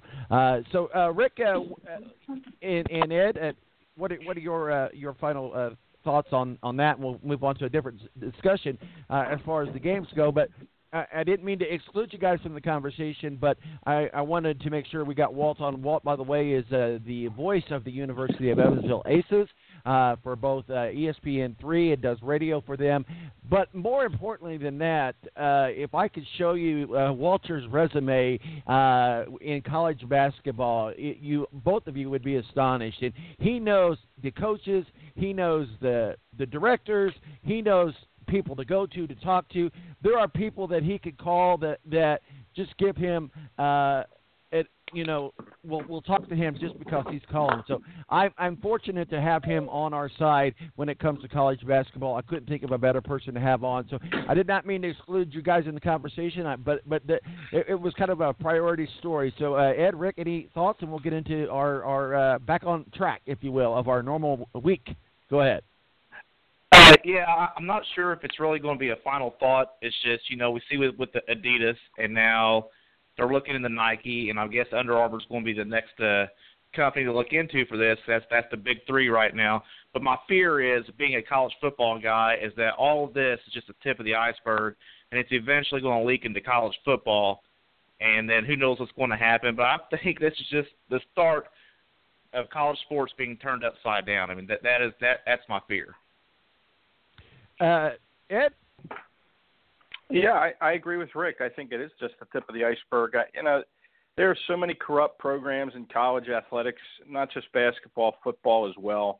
Back a lifetime ago, I used to cover West Virginia, their athletic program, and you would see some of these players, football and basketball, driving around in dealer cars. You'd see them parked in the lot on game day, and you'd see who the players were that would get in and out of them. And it made you wonder, like, where are they coming from? Now you look into it a little deeper, and they say, well, they're just kind of loaners for the week and letting the players try it out, and it's legal under the NCAA rules. So, you see all sorts of levels of corruption. This has risen, though. This latest scandal has risen to, so much money that's involved. And, when I covered West Virginia, this was back in the 90s, so, maybe the money wasn't as great. But there are all sorts of ways that these programs are cheating and helping their student athletes, if you'll call them that, helping good players come in by giving them little handouts like this, the free car for a while, or helping their families in ways that we don't see and the FBI won't see. So, this is the tip of the iceberg. We'll see how deep it goes, and we'll see, like Rick said, if it turns college sports upside down, which I think college sports does need to be turned upside down. I think, it really isn't a transparent situation with colleges, and it needs to be more transparent. And I hope that we begin to see a little more transparency with this investigation.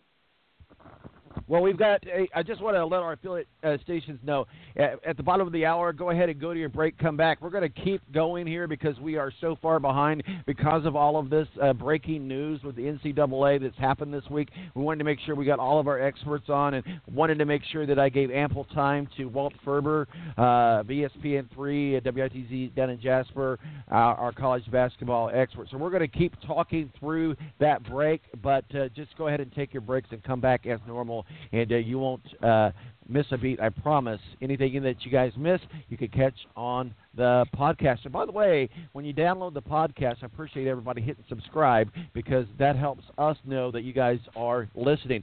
Our good friend Mo from the BS Sports Show joins us. Mo, buddy, my goodness. Do we have something to talk about today, sir? I don't think so. There's nothing I can think of. I'm hoping that the FBI is not looking into my where I'm getting my shoes at or anything like that. Wearing Adidas, kicking some Adidas, my new kicks. That's for sure. Yeah, a lot of people don't know this, but we used Adidas to get Mo on the show. Just keep it on the down low. But all seriousness aside, we've been talking about this all day. It's been soaked up and drenched up, but. Mo, come on. You and I both know this has been going on for a long time. Are we shocked kind of that nobody knew about it? You would think that a lot of times when there's an FBI investigation going on for years that something would get leaked. I don't think anybody knew about this. This is like a bombshell out of nowhere. It's like watching watching the movie Goodfellas or something. But we're not surprised that it happened. Right, Mo? No, not at all. And I won't be surprised that after this all is old news that it happens again. I think that the NCAA is so inept at doing investigations on their colleges that they basically have to have something dropped on their doorstep, in order for it to penalize anybody. So I think that once this is all done and over with, they'll find new ways, just like they find new ways to pass the drug test. I think they'll find a new way to continue to do this, and I don't think anything changes. It may change for a year or two, but I think it goes right back to the same as it's always been. And we will also have a little bit longer balance extra, not too much longer, but just a little bit longer balance extra to kind of make up for the lost time, to make sure that we get covered on all the games and so forth. Mo, you got your ear to Vegas. What are they saying? It's interesting right before this happens. Obviously the odds on Louisville have changed, but as it stands right now, not a lot has changed yet with the odds for college basketball, just because we don't know what other shoes are going to drop. So the only one that's really changed so far is Louisville. People refer to him as Coach Number 2. We'll start with you, Rick. what are your thoughts? So Rick Pitino, here's the thing. He could not get out of this. There was no wiggling his way out of this. This was the ultimate outcome for Rick Pitino and the University of Louisville. Go ahead, Rick. Well, it was funny because actually me and Ed had a couple tweets the other day, and I was like, I've never seen a guy that knew like so less about his program as Rick Pitino claims he was, because he didn't know about the prostitution ring, he didn't know about the sex scandal, he didn't know about the thing with Adidas now. He had no idea. I'm absolutely shocked is like his opening statement to all three of these scandals. So that's what me and Ed was talking about. Of course, he's a scumbag. It's all his fault. He was in on all of it, and as we saw, the reports, he's coach number 2, helped funnel money into the kid Brian Bowen's family. All the other stuff he didn't know about, he really didn't know about too. So I think that's how you get caught these days. I mean, I'm not sure. That's why I was asking Walt Ferber what was the one thing that really came out, because all this came out of nowhere. I was wanting to know like how this all got started, but it's a good thing we got Pitino out of Louisville, even though I'm not a Louisville fan anyway, but you just knew he was always up to no good there, because that's the way it's been throughout his coaching career. Well, and here's the thing. I'll play the devil's advocate here and keep my head in the sand. I honestly believe that he did not know about the prostitution. Why I say that is because Rick Pitino's a pretty smart man. He's a pretty clever man. And where these parties that were happening at, on campus, where there's cameras, there's non-supporters of UL there. I think if he did know about it, he would have been smart enough to say, guys, we got to do this in a different way. And I think like I said earlier, I think what he needed to do then after all of that happened, guys, we escaped the bullet. We cannot get in any more trouble. I think he obviously knew everything. He was referred to when the FBI comes to knock him, and this is what I thought was great. One of the best part of that presser was, we have your playbooks. Give us a call before we call you. And Rick Pitino's like, holy crap! And so the whole bottom opened up on Rick Pitino. But Ed Kratz, I know that your NFL is your expertise, but obviously these college players and the NFL players come from college. Let me ask you this. Would it be better just to let these kids go pro? Well, they're allowed to go pro, right? Don't they have to go 1 year of college and then they go pro? I think that's part of the problem. Yeah, exactly. That's the problem. Yeah, I think it is. And you mentioned that you don't think Pitino knew about the prostitution. I know you're playing the devil's advocate there, but boy, any good coach knows everything that's going on inside his program. And, that's right. He had to know. And I'll just give you an example. Here in Pennsylvania, in the eastern part of the state, there's a terrific linebacker who's going to Penn State, committed to Penn State. Okay, James Franklin's program. He's a senior this year in high school. He took his recruiting trip to Penn State, and he got in trouble with alcohol. He drank too much alcohol. He ended up having some alcohol poisoning, and Franklin knows about it. And Franklin is still willing to stand behind him unless this goes public. And trying to get people to confirm something on this has been difficult. But, I have it on good word that Franklin knows. And this is just one isolated recruiting trip. The kid was offered a scholarship. Now, if it comes out, that scholarship's going to be rescinded. But, this is one kid in a football program of, 80 to 90 players that a coach has to keep track of, and he knows about it. So you can't tell me that Pitino didn't know about this prostitution stuff, and you can only claim ignorance for so long before, that example wears, or that excuse, I should say, wears thin. So, he got what he had coming to him, and it's probably going to be the end of his college coaching career. I don't know if the NBA would take a chance on a 65-year-old. But to answer your question, Tom, I think that that Go Pro thing, I think is kind of part of the problem, and I don't know how you solve that. Hey, well, I think real quick, Tom, because you were saying that maybe he didn't know about the prostitution ring because how things get covered up. But I would argue that I think he probably was a major influence in covering that up, because didn't the only way that came out, didn't the madam of the escort service write some kind of a book or something like that? Isn't that how that whole story came out? I really don't know. But you know what? That brings up a funny. Honestly, I'll have to research that. But what I thought was funny though, Louisville's close to here in Indianapolis, so I get a lot of coverage of Louisville stations and stuff on my tweets and stuff. They reached out to the hookers. Come on, what kind of statement are they going to give you guys? I mean, we have a statement from the hookers. Oh my gosh! But you know what? I don't blame the kids. I mean, if I was good enough to play basketball and I got invited to a party and hookers, sign me up. This is what it's like. Sign me up. No, I'm not trying to make light of a very serious situation. This story's going to keep going, guys, but we got to keep going and be on track because we got NFL to talk about and we've got college football to talk about, and we've got to get into our Amvets present Branking Rank. Thanks to all the Amvets for all that they do. And, Rick, I know you had a great time at conference last weekend, besides the great time you had with me last Saturday. I can just tell you one thing. Rick and Troy and I hung out on Saturday night. Let's just leave it at that. I'm glad we all got home safely. But you know what? Your Uber driver told me, because I wanted to make sure he was paid and you guys got back. He told me you guys tried to pay him twice after I'd already paid him. At least he was honest enough to not take the money. I had to go through. I don't remember what happened. I remember tucking Troy in bed, and we got back to the hotel, and that was it. That's all I remember. I have some pictures if you need reminded about what happened. I got.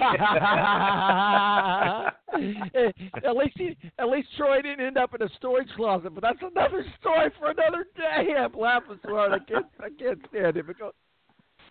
Oh, you guys should have been there. The debauchery. Like I said, 3 middle-aged men at a bar watching a Notre Dame game. What could possibly go wrong? Oh, Rick, I'll just put it this way. Rick is a bad influence on me. We'll leave it at that. No, I'm just kidding. But so talk with us a little bit about the Amvets, and let's get into this top 25. I've got to regain my composure. Go ahead. All right. Well, since World War II, the Amvets, that they fight for the benefits our veterans are entitled to. That has been our fight for the past 50, 60, 70 years. And the best way to get out and help support your local veterans is to get a membership to Amvets. Here in Indiana, it's $30 a year if you're a vet. You don't even have to be a member or be a veteran to be a member. So just get out to your local post and check us out. It's a great way to help support your local veterans.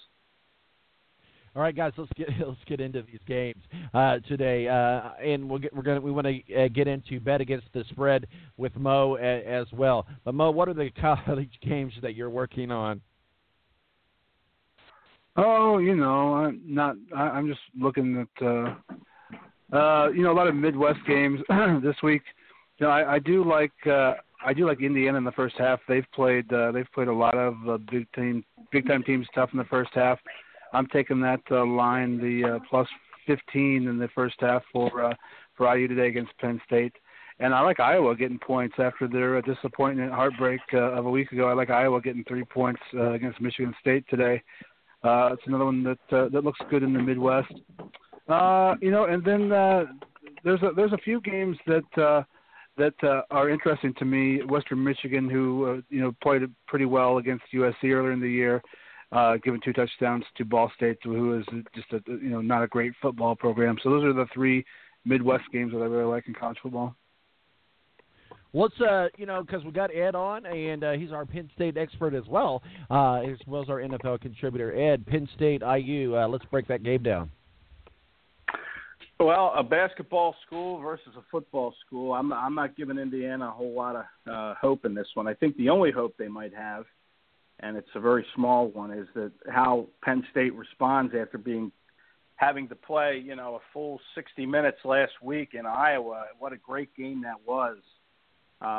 Probably the best game of the weekend, in my opinion, the way Penn State kind of came back and won it on the last play of the game. And Saquon Barkley firmly put his stamp on the Heisman Trophy, in my opinion. If you watch that game, which I did from start to finish, he made some plays that were just unbelievable. I just don't see how Indiana stops this kid. He's on pace to set a college record from yards from scrimmage. He's already over 1,000 yards from scrimmage this season. He's going to be a handful. The fact that it's at Penn State, I just don't see Indiana having any chance at all of winning, yet alone keeping this close. I think Penn State will just, roar from start to finish in this game. But like I said, we'll see. Maybe they get off to a slow start, kind of having to recompose themselves after last week's tremendous win in Iowa. So I know Indiana's playing better, and they're 2-1, and they beat Georgia Southern. They put up a lot of points against them last week, but really Georgia Southern's not Penn State, and Penn State's just going to roll to a big win. Whatever. I don't know what the point spread is, Mo. You could tell us 17.5. But I would take Penn State with the points on that. So, and the thing with me, the thing with IU is if you're going to take them against a big program, is that usually take them in the first half. We've seen them play Ohio State tough. I've won money with IU in the first half for the past 4 years against Ohio State. So they tend to hang around and be a pest in the first half, but tend to run out of steam in the third quarter and get big a lot of times in the second half. And Penn State could be that team where that trend doesn't happen, but I feel IU's got enough to hang around maybe early on as long as they don't turn the football over. If they turn the football over early, as we saw with the Bears the other night against the Packers, it could be over early. But I think that 15 points, 14.5 points in that first half to hope they keep it close, I think is enough. And then maybe Penn State blows them out in the second half. Rick, Oklahoma State and Texas Tech, the point spread there is plus 9.5. The Cowboys' chances of winning the Big 12 probably disappeared at their home field last week in the loss to TCU. That was a huge loss to the Cowboys. Oklahoma State at Texas Tech, what say you, sir? Yeah, is there going to be a hangover from the loss last week to TCU? That's going to be the problem here for Oklahoma State because the Red Raiders, that's a running game football team, and they can put a lot of points on the board. They can go toe-to-toe on offense with Oklahoma State. Up until last weekend, I thought Oklahoma State was by far the best-looking offensive team in the country, but we saw what a good defense like TCU can do to shut them down. I think Oklahoma State's going to win. Maybe they win by a score or two, but I think there's going to be a little bit of a hangover from the loss last week, but I think they get it done. Notre Dame hosts the Miami Redhawks this afternoon. Thoughts on that, Rick? Mo, I believe they're favored by 21, but I think they're going to win by at least 30. That's my thought on that. It's point spreads like that, though, that are scary when you play these lesser teams.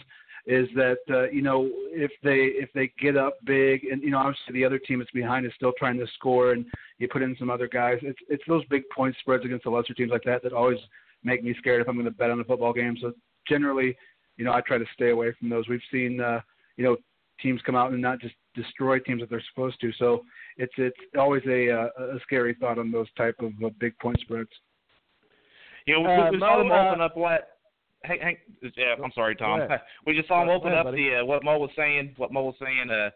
Open up the passing game last week against Michigan State, and I'm worried about that too. The big point spread. Maybe they try to work on more of the passing game against a lesser opponent, and maybe it's not so successful today like it was last week, and that's how Miami of Ohio can stick around.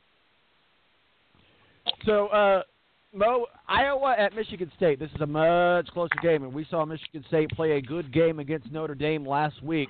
And, I kind of had to do a double take when I saw this line. It's minus 3.5. 1 week after being annihilated by Notre Dame, but it was a good game. But, yeah, they just got outgassed by Notre Dame. And the Spartans just don't look like they bounced back from a tough year last year. I would pick Iowa in this game to cover 3.5. Yeah, this is the game that I actually took. I got Iowa +3, and after watching both games last week, I liked the performance that Iowa had. So I took Iowa and took the points. It seemed like a no-brainer. Usually those are the ones that tend to go wrong, are the no-brainers. But Iowa +3, it was. I definitely got my money in early on that one this week. Well, let's get on over to some NFL talk. We got Ed Kratz, our official NFL contributor. Ed, I tell you what, Carson Wentz has given his game check to the kicker, and he was mic'd up, so he's got to do it. It's like $36,000. But my gosh, you got to be happy with what you saw with the Eagles and the Giants last week. Well, his game check is more than $36,000. It's over $100,000 his game checking. I just pulled a number out of my ass, man. I didn't know what it was. And that's going to go up. You know, that'll go up as the years go by for Carson Wentz. Let me tell you. But anyway, well, he did say he would give his check to Elliott. Him and the kicker have worked something out where it's going to go to Elliott's favorite charity. It's not going to go in Elliott's wallet, but the two of them. Wentz is going to make good on that, and he's going to give it to Elliott's favorite charity. But you know, that was another amazing game. You know, here in Pennsylvania, where you know Penn State wins on that last-second touchdown throw, and then the Eagles win on a 61-yard field goal as time expires by Jake Elliott. Just tremendous. And you know, something that goes overlooked is the great throw that Wentz made to pick up 19 yards to put the Eagles in, you know, that so-called field goal range. It was a great throw to Alshon Jeffrey, who was able to get out of bounds. 3 guys were around Jeffrey, and yet Wentz was somehow able to drill it in. And the Giants defense knew the Eagles were going to throw to the sideline, and yet they still were able to complete that pass. So, you know, Wentz made a great throw. He didn't have an overall great game, but, you know, he made that throw at the end when it mattered, and he led the team to the comeback win. So, you know, I just think, you know, the Eagles are going out to San Diego to play, or rather Los Angeles to play the Chargers. And if you have Zach Ertz, if you have Zach Ertz on your fantasy team, I would play him. The guy's been a beast on the road. He's caught at least 5 passes in the team record, 6 straight road games, and he's the top pass-catching tight end in the NFL right now. He's 10th overall among all pass catchers in the NFL, and, you know, he's ahead of all the other tight ends like Rob Gronkowski and Jason Witten and Travis Kelce. He's got more catches and yards than any of them. So, and he's very good on the road. So if you have Ertz on your fantasy football team, that's my fantasy football tip of the week. I would put Zach Ertz in your lineup. Fantasy tip of the week. You know, I guess that's one of the dangers going back to Carson Wentz in the game check. He said because he was mic'd up for the game, you know, and how they do that. he let it out of the bag. If he makes this, I'm going to give him my game check. I loved it. They've been playing that on all the sports shows and podcasts throughout the whole week. It's been like the highlight of the week, if you will. And I want to talk with you about something that's, as you know, we've got to talk about this. It's unfortunate that we have to talk about this because it is so divisive. It is so polarizing. And at the end of the day, you know, say what you want about Donald Trump, but Donald Trump was probably the winner in this. I mean, and I say that because a lot of his base are NFL ticket holders. A lot of his base are the people that stand for the national anthem. A lot of people that didn't vote for him might be on the field. So I think that the NFL and the players and the fans all have to come together. I'm a firm believer in the First Amendment and what Clay Travis said. I'm a firm believer in boobs in the First Amendment. But I'm a firm believer in the First Amendment. So I certainly agree with the right to protest. And you know, as a veteran, Rick's a veteran, I think that we understand that that's what part of freedom is. However, the flag should never be used as a communication device for, in my opinion, for a cause. And we don't even know what they're protesting anymore. That's the bad thing about it, because Colin Kirkpatrick stopped his protest, and he went on a ride-along with San Francisco police, and he's kind of said, police are cool. I'm good with that. So it's not divisive. Now that's not the issue. So now it's become about racism, which, yes, should be talked about, and the attention should be brought.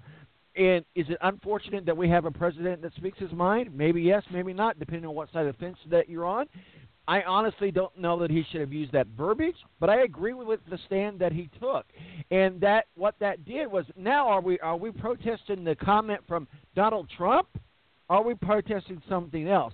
So the what I did like and what I enjoyed seeing on Sunday night with Jerry Jones and the Cowboys, everybody kneeled before the national anthem and then stood for the national anthem. And then we look at Thursday with the Bears and the Packers, everybody still stood for the national anthem even though their arms were interlocked. Okay, that's a fair compromise. As a NFL professional like yourself, when you see this polar, divisive issue happening, what are your thoughts? What do you tell the fans?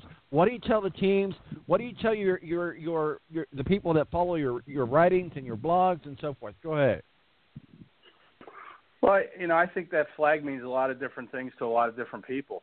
And everybody knows that it's not the flag that they're disrespecting, or the country that they're disrespecting, or the military, or the local police force, or they're not disrespecting that. They're trying to bring attention to what you said the protest is. They want to talk about race, racial equality, and some of the police brutality that exists out there, and this, the racism, the racism in this country is very, very bad right now. For whatever reason, I have my thoughts as to why that's become such a hot button, these last few years. But, it's such a hot topic right now. And when you say that, Donald Trump was the winner this week, I'm not sure you could really say. I mean, what exactly did we win here? There were six NFL players that were protesting, and it was really kind of, a non-story, really. There was, maybe a couple pockets that were upset that, these six players were protesting in some form. I know in Philadelphia, Malcolm Jenkins just raises his fist. He doesn't kneel. So, really, there's less than 5 players that were probably kneeling during the anthem. And then, Trump came out and called them SOBs, and next thing you know, there's 250 players that are protesting, and now they're protesting for the wrong reason, because clearly it's the protest of Trump calling them SOBs. And what you forget in this situation is that NFL players do a lot of good for this country. Look at J.J. Watt, what he did with the Houston Hurricane. He raised all that money. You have players out there that contribute money to education, to criminal justice, to programs that bring about or try to bring about reform within their communities. And that completely gets overlooked, because now we have people protesting Trump because Trump felt, for whatever reason, the need to come out and call them SOBs. And, he speaks his mind and all that, and, maybe he needs to be a little more nuanced with what he says. But, to me, that was kind of the wrong message to send. And now you have this, once again, you have a divisive stake driven into a culture in this country, just like it happened with the Oscars, with actors in the Oscars. And now nobody wants to watch the Oscars who support Trump. And now nobody wants to watch the NFL who support Trump. To me, it's kind of a situation that didn't need to happen, didn't need to rise to this level, but here we are, and players are protesting in a silent way. They're not disrespecting the flag. Would you rather have them do this than pick up tiki torches and storm through the streets chanting anti-Semitic statements and black statements? I mean, this is a peaceful protest designed to bring about talk about reform. I saw something on Twitter that a lot of these policies that are in place today were enacted during the New Deal back in the 30s, when blacks didn't have a say and a voice in putting any of these things together. So, do we need to revisit some of the way policy is handled and the way things are taught inside police academies and training sessions? I think we do, and I think that's all the players are saying is, let's talk about this. We're not disrespecting the country. We're not disrespecting the military. We're not disrespecting the police force. We just want to talk about the situation that's going on in America as it pertains to black people. I'm not a black person. I have no idea what it's like to be black in this country. I do have friends that are black, and we talk about this all the time. And if we had, another hour, I could tell you how they feel about it. And it's really, it's kind of a sad state of affairs, in my opinion. Oh, absolutely. And I think Trump knows he kicked over the wrong anthill. I don't claim to know what he was thinking when he said that. I do know, another show, another topic, Trump speaks his mind. And sometimes that's good, sometimes that's bad. I think he realizes that that did create an issue, and I think that maybe he will. We'll see if he keeps his rhetoric up, but that's neither here nor there. Hopefully, if he calms down, everybody calms down, and we do begin to open the dialogue of that. Rick and Mo, I want to get you guys' thoughts on this if you have any. If not, we can continue to move forward. Rick, go ahead. Yeah, when Colin Kaepernick started this last year, he said what the protest was for, and at some point between then to now, the narrative changed from what they were protesting to how it's so disrespectful. And I think that's wrong right in the middle of a protest, how everybody as a whole kind of just changes the narrative. I'm not a fan of the kneeling and everything for the flag on the national anthem, but I did serve for the right to do that, and I definitely respect what their protest is for. But I just want to know what the next step is. Are they going to reach out to the police of these communities, or city or state leaders, or even Congress or Senate? What's the next step? That's the only question I have. Yeah, absolutely. I think it'd be great if a few leaders in the NFL would address Congress or Senate and would open up dialogue in that. I think that would be a great show from both sides to allow that to happen. Mo, do you have any thoughts? Yeah, I mean, the first thing is I hate where this is ruined my escape from everything, where it's on its way into sports.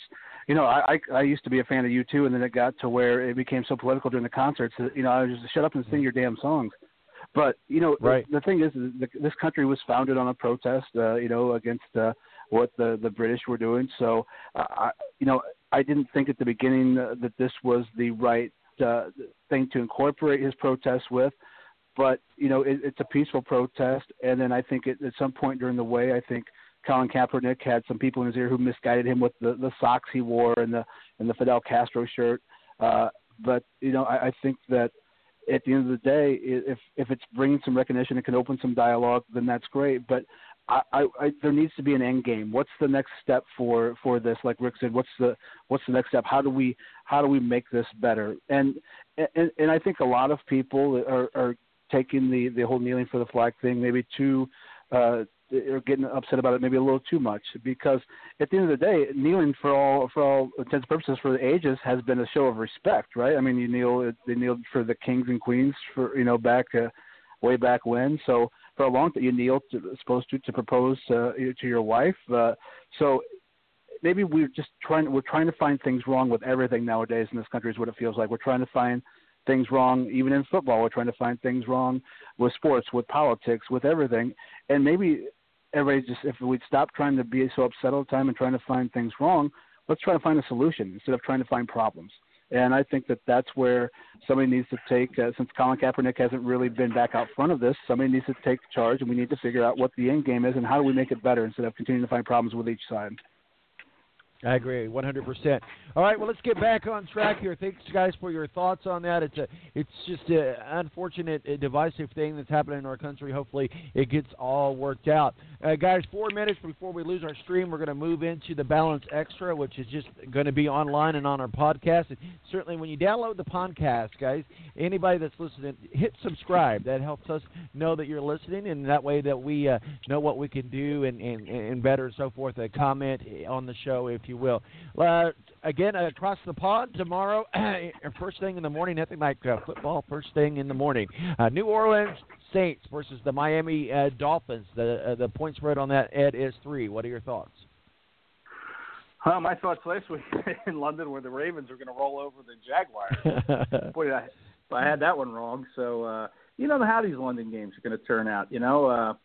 It's tough to say. I mean, I know, the Dolphins are coming off a tough loss, and the Saints defense is young, but here we are in the 4th game of the season, and they should be getting better. So, I don't really know how to view this. I mean, I think Miami's offense is such a mess with Jay Cutler at quarterback. Now we'll see what Adam Gase can kind of do schematically to get that offense rolling. I think the Dolphins will, and I think they'll figure out a way, and I think the Dolphins will find a way to win this game.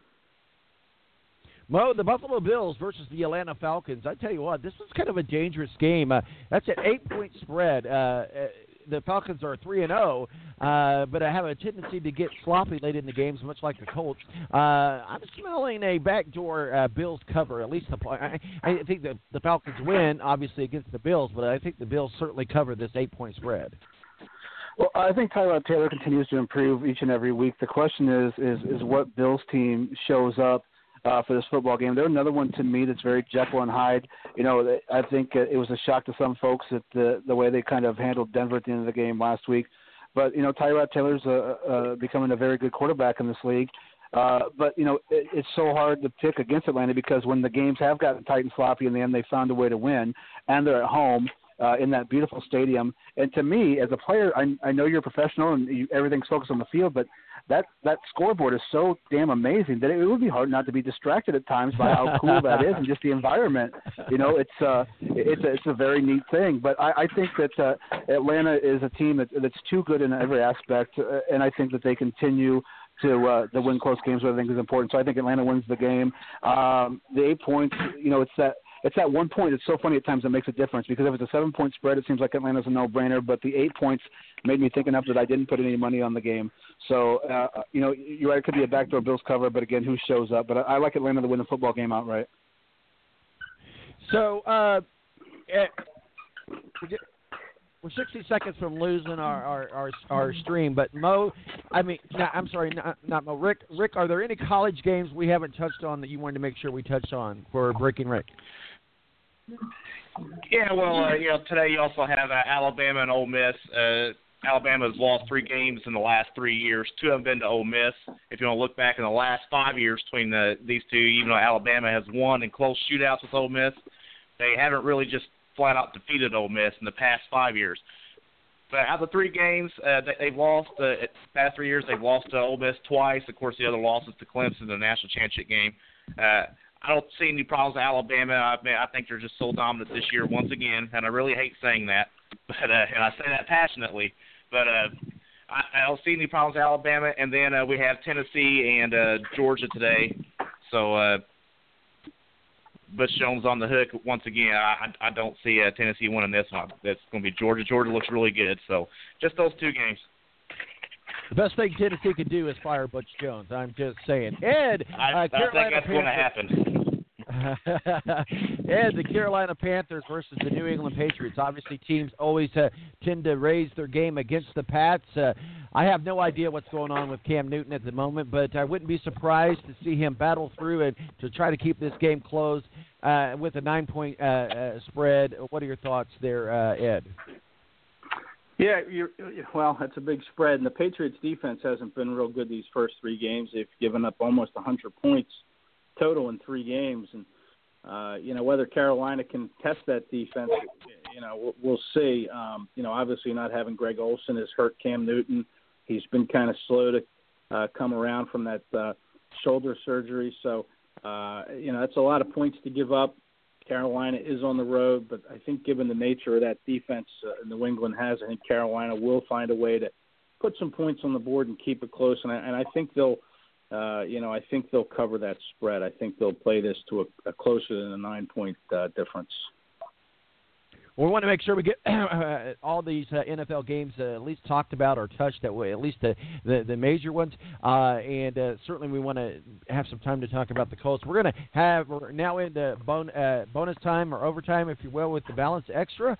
Normally that's about 5 minutes. We're going to extend that to about 10, 11 minutes. We'll try to get everything in that amount of time. Mo from the VS Sports Show joins us and helps us understand who to bet on, who not to bet on. And the Pittsburgh Steelers versus the Baltimore Ravens, there's that point spread is 3. I think you look at the Steelers all day long on this. The Ravens will probably bounce back from last week's debacle, but no amount of bounce back can ever cover the fact that this just isn't a very good football team, and the Pittsburgh had an embarrassing loss to Chicago Bears last week. This is a Pittsburgh Steeler game. Well, I mean, to me, this is one of those games where, after both losses last week, neither one of them looked great, and neither one of them, I don't know that Joe Flacco's 100% healthy. You saw some terrible quarterback play at times, terrible mistakes from Ben Roethlisberger last week against the Bears. This is one of those games to me that I don't put any money on. I think that Pittsburgh probably wins the game, but it was such sloppy play from both teams last week that it's hard to say that, hey, this is definitely worth my cash. I don't like this game at all. I don't like either team so far this year. But I think Pittsburgh wins the game. But who the hell knows by how many after what happened last week? Rick, the Rams at the Dallas Cowboys, the point spread is 6. The Rams' biggest draw is its defense. Threw everyone for a loop last week. The Cowboys are better on every phase. They really should win this game comfortably. Yeah, but the only thing is I have not been impressed with the Cowboys' offense so far. It was Zeke Elliott. I don't know if it's sophomore slumps for Zeke Elliott and Dak Prescott. The Rams defense looks pretty good. I think they're going to make this game really close, keep it close. I think the Cowboys get the win, but so far I haven't been that impressed with the Cowboys. What are your thoughts on that, Ed? I think Dallas can easily win this game by at least 10. Yeah, well, who would have thought Jared Goff would be, one of the top-rated quarterbacks in the NFL heading into Week 4? I mean, he's looked like certainly a different quarterback with Sean McVay as his head coach. Sean McVay to me looks like a really good head coach here. He lets he only concentrates on that offense, turns the defense over to his coordinator, and lets him run that. And I think this is a little bit more than the Rams can chew though here in Dallas. I think Dallas is going to try to get better. Like Rick said with that that sophomore slump that Elliott's going through. But that offensive line hasn't really played well, and Aaron Donald being in the middle is going to make it a challenge. But I think the Cowboys do have a little too much, especially being at home. And they may make life tough on the Rams. I mean, the Cowboys have the leading pass sacker in the league in DeMarcus Lawrence. He had a 3-sack game last week. He's got 10 quarterback hits. I mean, he just looks tremendous in a contract year for the Cowboys. So, this could be a really tough spot for Goff to step up and continue his good play. Mo, the Cincinnati Bengals versus the Cleveland Browns, 3.5. I mean, the Browns are going to win at some point, right? We almost gave them a win last week. The Bengals look a lot better after replacing their offensive coordinator. I think we see a trend continuing against the Browns, who have struggled to get the pressure on opposing passers. I think easily the Cleveland Browns cover this. The Bengals cover this spread, and they beat the Browns. I mean, one would think that that's the case, but who the hell knows? Was that a 1 week difference that we saw in Andy Dalton last week, or do things go back to the way they were the previous 2 weeks before that? This is, to me, is another terrible football game. And if the Bengals lose to the Browns this week, I think there needs to be more sweeping changes. It's just I think Marvin Lewis is just his tenure is over, in my opinion, in Cincinnati. It should have been probably a couple of years ago. I know there's a lot to be said about coaches and continuity, but to me, this is a locker room and a team that's just done. But Perfect will be back, so it should be a Bengals win. But the Browns didn't look terrible. DeShone Kizer made some key mistakes last week that lost it for the Browns, but they had a chance to win the football game at the end, and that's all you can ask with a rookie quarterback. So I think the game probably will be closer, but I think the Bengals can cover this spread and probably do win the game. Ed Kratz, our official NFL contributor. Ed, let's all overreact to the Pats game line. Tennessee Titans versus the Texans. The line is 1.5. The Texans defense will slow down the Titans, and Deshaun Watson will do enough to pull this one out at home. I like what I saw out of the Texans last week. I don't like what I saw because they are in our division, but at least the Texans are a good team, and I think the defense keeps Marcus Mariota in check. I think this is a good, safe 3-point win for the Houston Texans. Yeah, on the surface, it looks like two different teams going in two different directions to me. I mean, Deshaun Watson had a pretty good game last week in just his second start for the Texans, and but you have to remember he is a rookie. Meanwhile, I like Mariota's running game. I think that combination of DeMarco Murray and Derrick Henry, they really are able to establish that, and that opens things up for Marcus Mariota. I think I'd probably be on the other end of that, Tom. I think the Titans go into Houston and cover that spread. I think the Titans are the best team in that division, and I think they find a way to win in Houston. It'll be close, but I think they cover the 3. Rick, Jacksonville Jaguars at the New York Jets, 3.5 point spread. Just isn't enough to make me pick the worst team in football, even at home. And unfortunately, this means another win for Jacksonville, but I think it's front-loaded for the Jacksonville Jaguars this year. Go ahead, Rick. Yeah, are we going to get the London Jaguars or the Jacksonville Jaguars? That's two different teams. So which one do we have? And you went to Ed right after Mo, but I just wanted to say Bill Lazor because we talked about Cincinnati. But I want to get to I think Jacksonville's going to win this game easily. I mean, and that's going to give them 2 straight wins. Probably make him some sort of contender in the AFC South now. I think it's the easy one for Jacksonville. So Mo, I have Carson Wentz in one of my leagues, and I like Carson Wentz, but I don't trust him for this game, and I'm sorry to say that, Ed. I told fantasy owners to buy low on Phillip Rivers, though. I think this is going to be just I mean, the Chargers, Mo, in my opinion, are too good of a team to go 0-4, and I know that the Eagles had a great win last week against the Giants, and I'm not an Eagle hater. I just think the Chargers find a way to get a win on this, and I don't even know what the spread is on that, but go ahead. Well, the Chargers are actually giving points to the Eagles. It's a -2 spread for the Chargers, but I think that's asinine and insane. I like the Eagles to win the game outright, so I'll all day take the Eagles and the points. But, Ed, I have a question for you. Have any of the players talked about, is it going to be weird to play in front of 25,000 fans when you're used to playing in front of 70,000? Is that going to be a weird thing for the Philadelphia players to experience playing in front of that few of fans in an NFL football game? Yeah, and, half of them are going to be Eagles fans. Right. Yeah, it is. It's a very small venue, and that's where other teams have played. And Peterson talked to Andy Reid, the Kansas City coach, about, because Kansas City went out there this year, and he talked about it, and he said it is kind of a strange environment. But, and the bottom line is you have to just kind of block that out and play for your teammates and play for yourself and try to get a win no matter what the atmosphere is. But it is going to kind of be, probably 40 to 50% Eagles fans in there. So it's going to almost feel like a home game, too.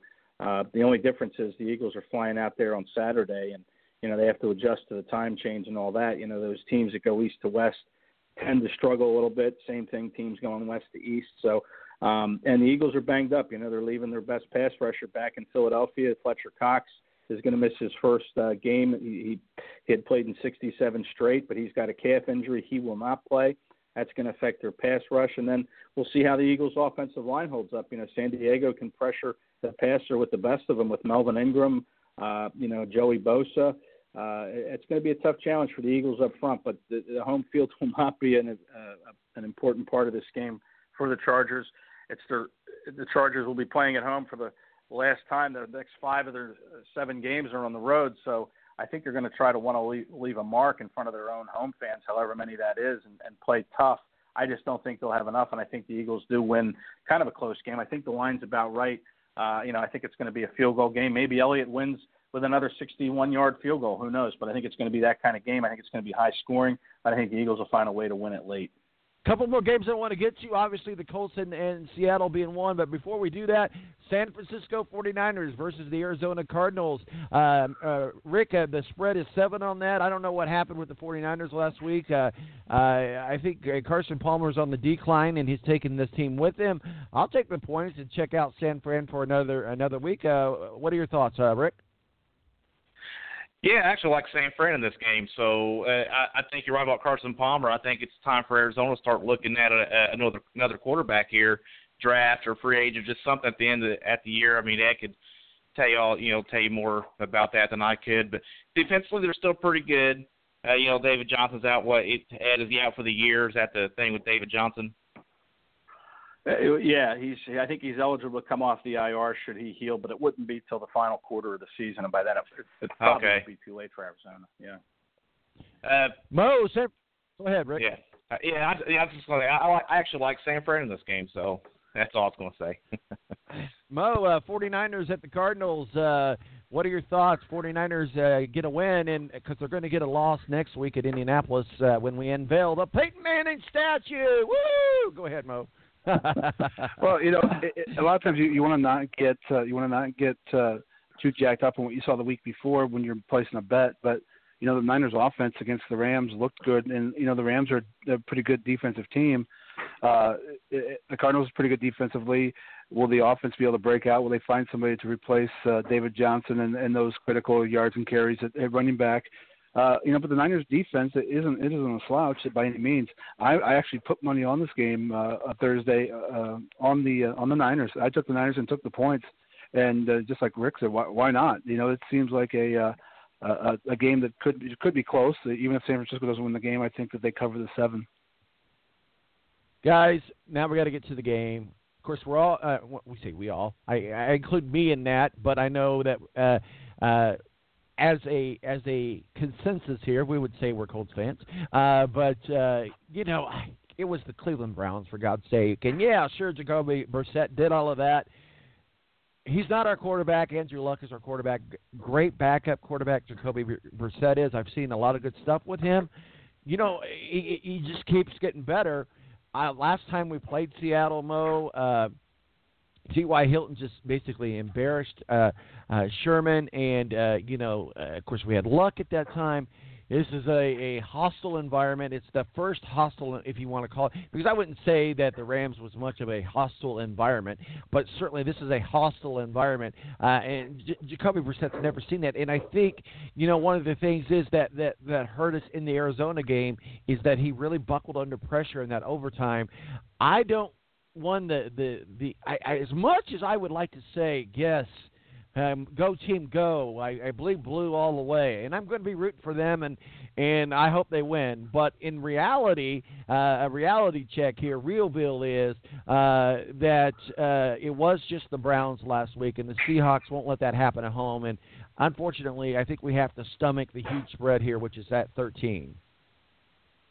Well, I mean, the question is which Seahawks offense shows up, the anemic one from the first couple of weeks or the one that we saw last week. It hasn't been a great start to the year for the Seahawks, offensively. So we saw them score points last week, and the Colts' defense is not great by any stretch of imagination. So that's the scary part of it. I think the Colts could probably hang on and cover the 13-point spread. But like you said with Jacoby Brissett, this is a very hostile place to play, and maybe one of the most hostile in all of football, and it's something he hasn't experienced. But can he do enough and move around enough to keep this defense guessing? The Colts have the possibility for a running game, like we saw work last week against the Seahawks and open up the passing lanes. But will that offensive line continue to play and give Brissett time to make those decisions to throw the football and to move around and run the football? And can we get a decent game from Frank Gore? A place like that, running the football is going to be important when it's that loud. The Colts are going to have to cut down on mistakes in order to win this football game here. I don't think they win the game, but I think they cover the point spread. I like the Colts plus 13, but I think Seattle ultimately wins the football game. Ed, to give you an idea of how they prepped for this game, Chuck Pagano brought into the Colts complex this week huge concert-type speakers. I mean, the kind you would see at a rock concert, and put them all around the field, and blared music, blared fans, tried to mimic what they're going to feel like at the Seattle stadium. They went to so much preparation. They had to get special permits because it's in the Colts complex is kind of in a residential area. They had to get special permits, and Chuck Pagano issued a press release saying this is going to happen. I know a lot of you might work at night or whatever, but this has got to happen. So if you were anywhere near the Colts complex, they practiced outside and they practiced with loud concert speakers.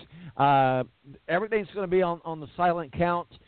Are we overreacting to this hostile environment that Seattle's about to bring our way?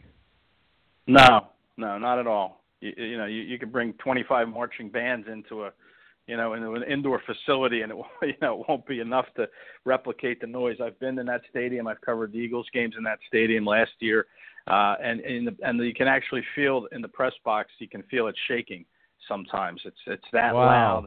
And the Eagles did everything on their silent count. They had a couple false starts in the game. I think that's kind of typical. I think you can count on a couple of those, with the Colts Sunday night. It is an interesting point spread. I'm kind of with Mo. I think the Colts can cover, but I think to do it, they're going to have to run the ball. And Mo did a great job covering, all the bases there. I think Seattle's defense, surprisingly, has given up a 100-yard runner in back-to-back games, which is unheard of. They acquired Sheldon Richardson from the Jets. You thought that would fortify some of the middle, but if the Colts can open up some holes for Frank Gore to get through, commit to that running game, which is something I think you need to do in a loud environment. You try to keep it as simple as you can, and then maybe open up some throwing lanes, like Mo said, to get it to T.Y. Hilton, who's one of the top receivers in the game, one of the leading receivers after these first few weeks in the game. So, but to be able to do that, I think you're going to have to soften up that defense of the Seahawks by running the ball. And they're going to have to commit to it. There's going to be plays where they're going to lose yards on the ground, but you have to be strong and you have to commit to it. And you have to control the clock. You have to pick up some first downs and keep Seattle's offense off the field, which I think the Colts can do. But that noise thing is it's unbelievable. If you ever get a chance to see a game out there, it's just a lot of fun. It's loud as can be, and you come out of there with a headache afterward. It's that loud. That would entail going to Seattle. Hippies? No, I'm just kidding. Beautiful city. I don't know if you've been there. It's a beautiful city. No, I never have. I've heard that it was. Real quickly, Ed, here's the thing. Do you think that the Colts are facing another Rams type of embarrassment situation?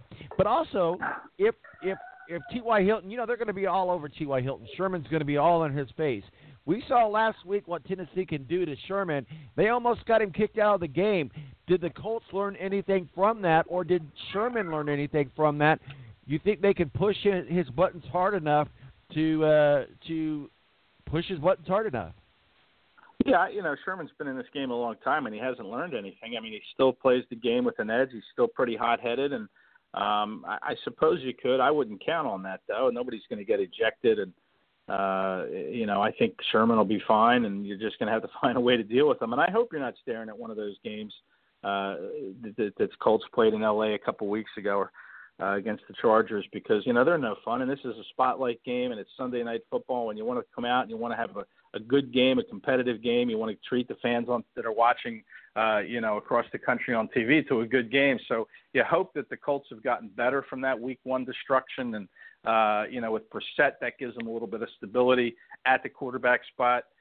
Probably so. He is a backup quarterback, and Andrew Luck, I guess, was supposed to practice this week. I'm not sure he has, but he is closer to getting back. So if Brissett can kind of somehow find a way to hold the fort, and his offensive teammates too, then, maybe Indianapolis can play Seattle tough and put themselves in a good position for when Luck does finally return.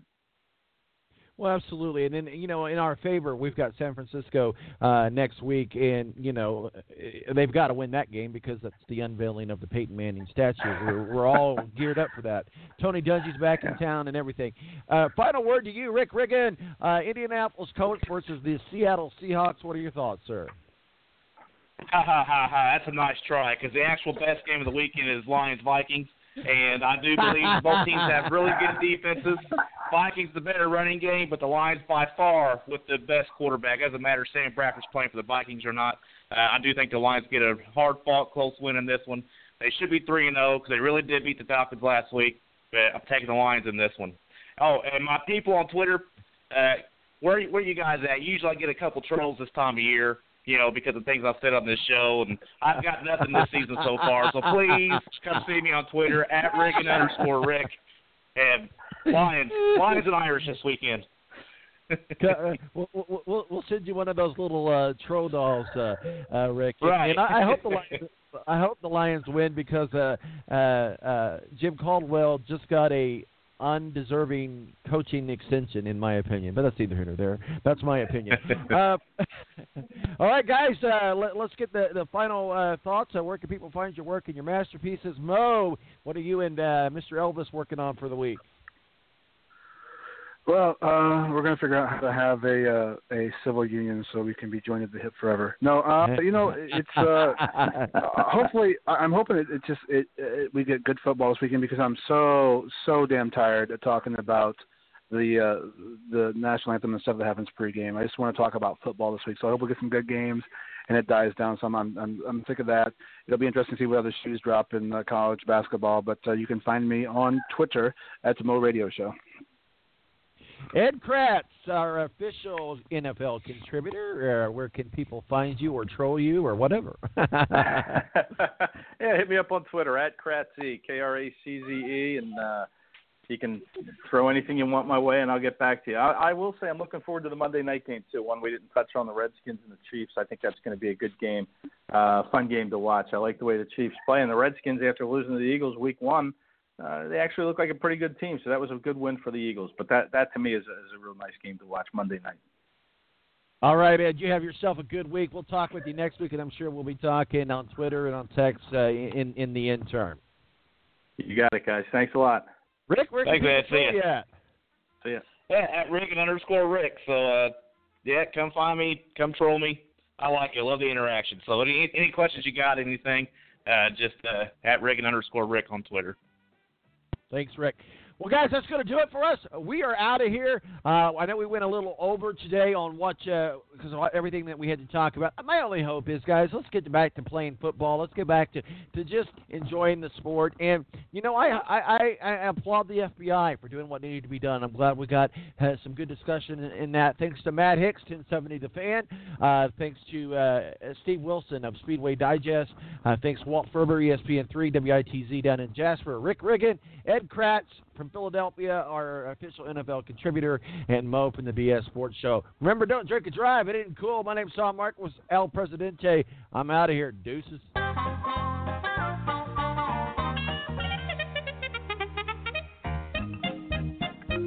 Join us next week for The Balance. In the meantime, check us out on Twitter, T-Balance, or Facebook, The Balance, or online at www.thebalanceonline.com.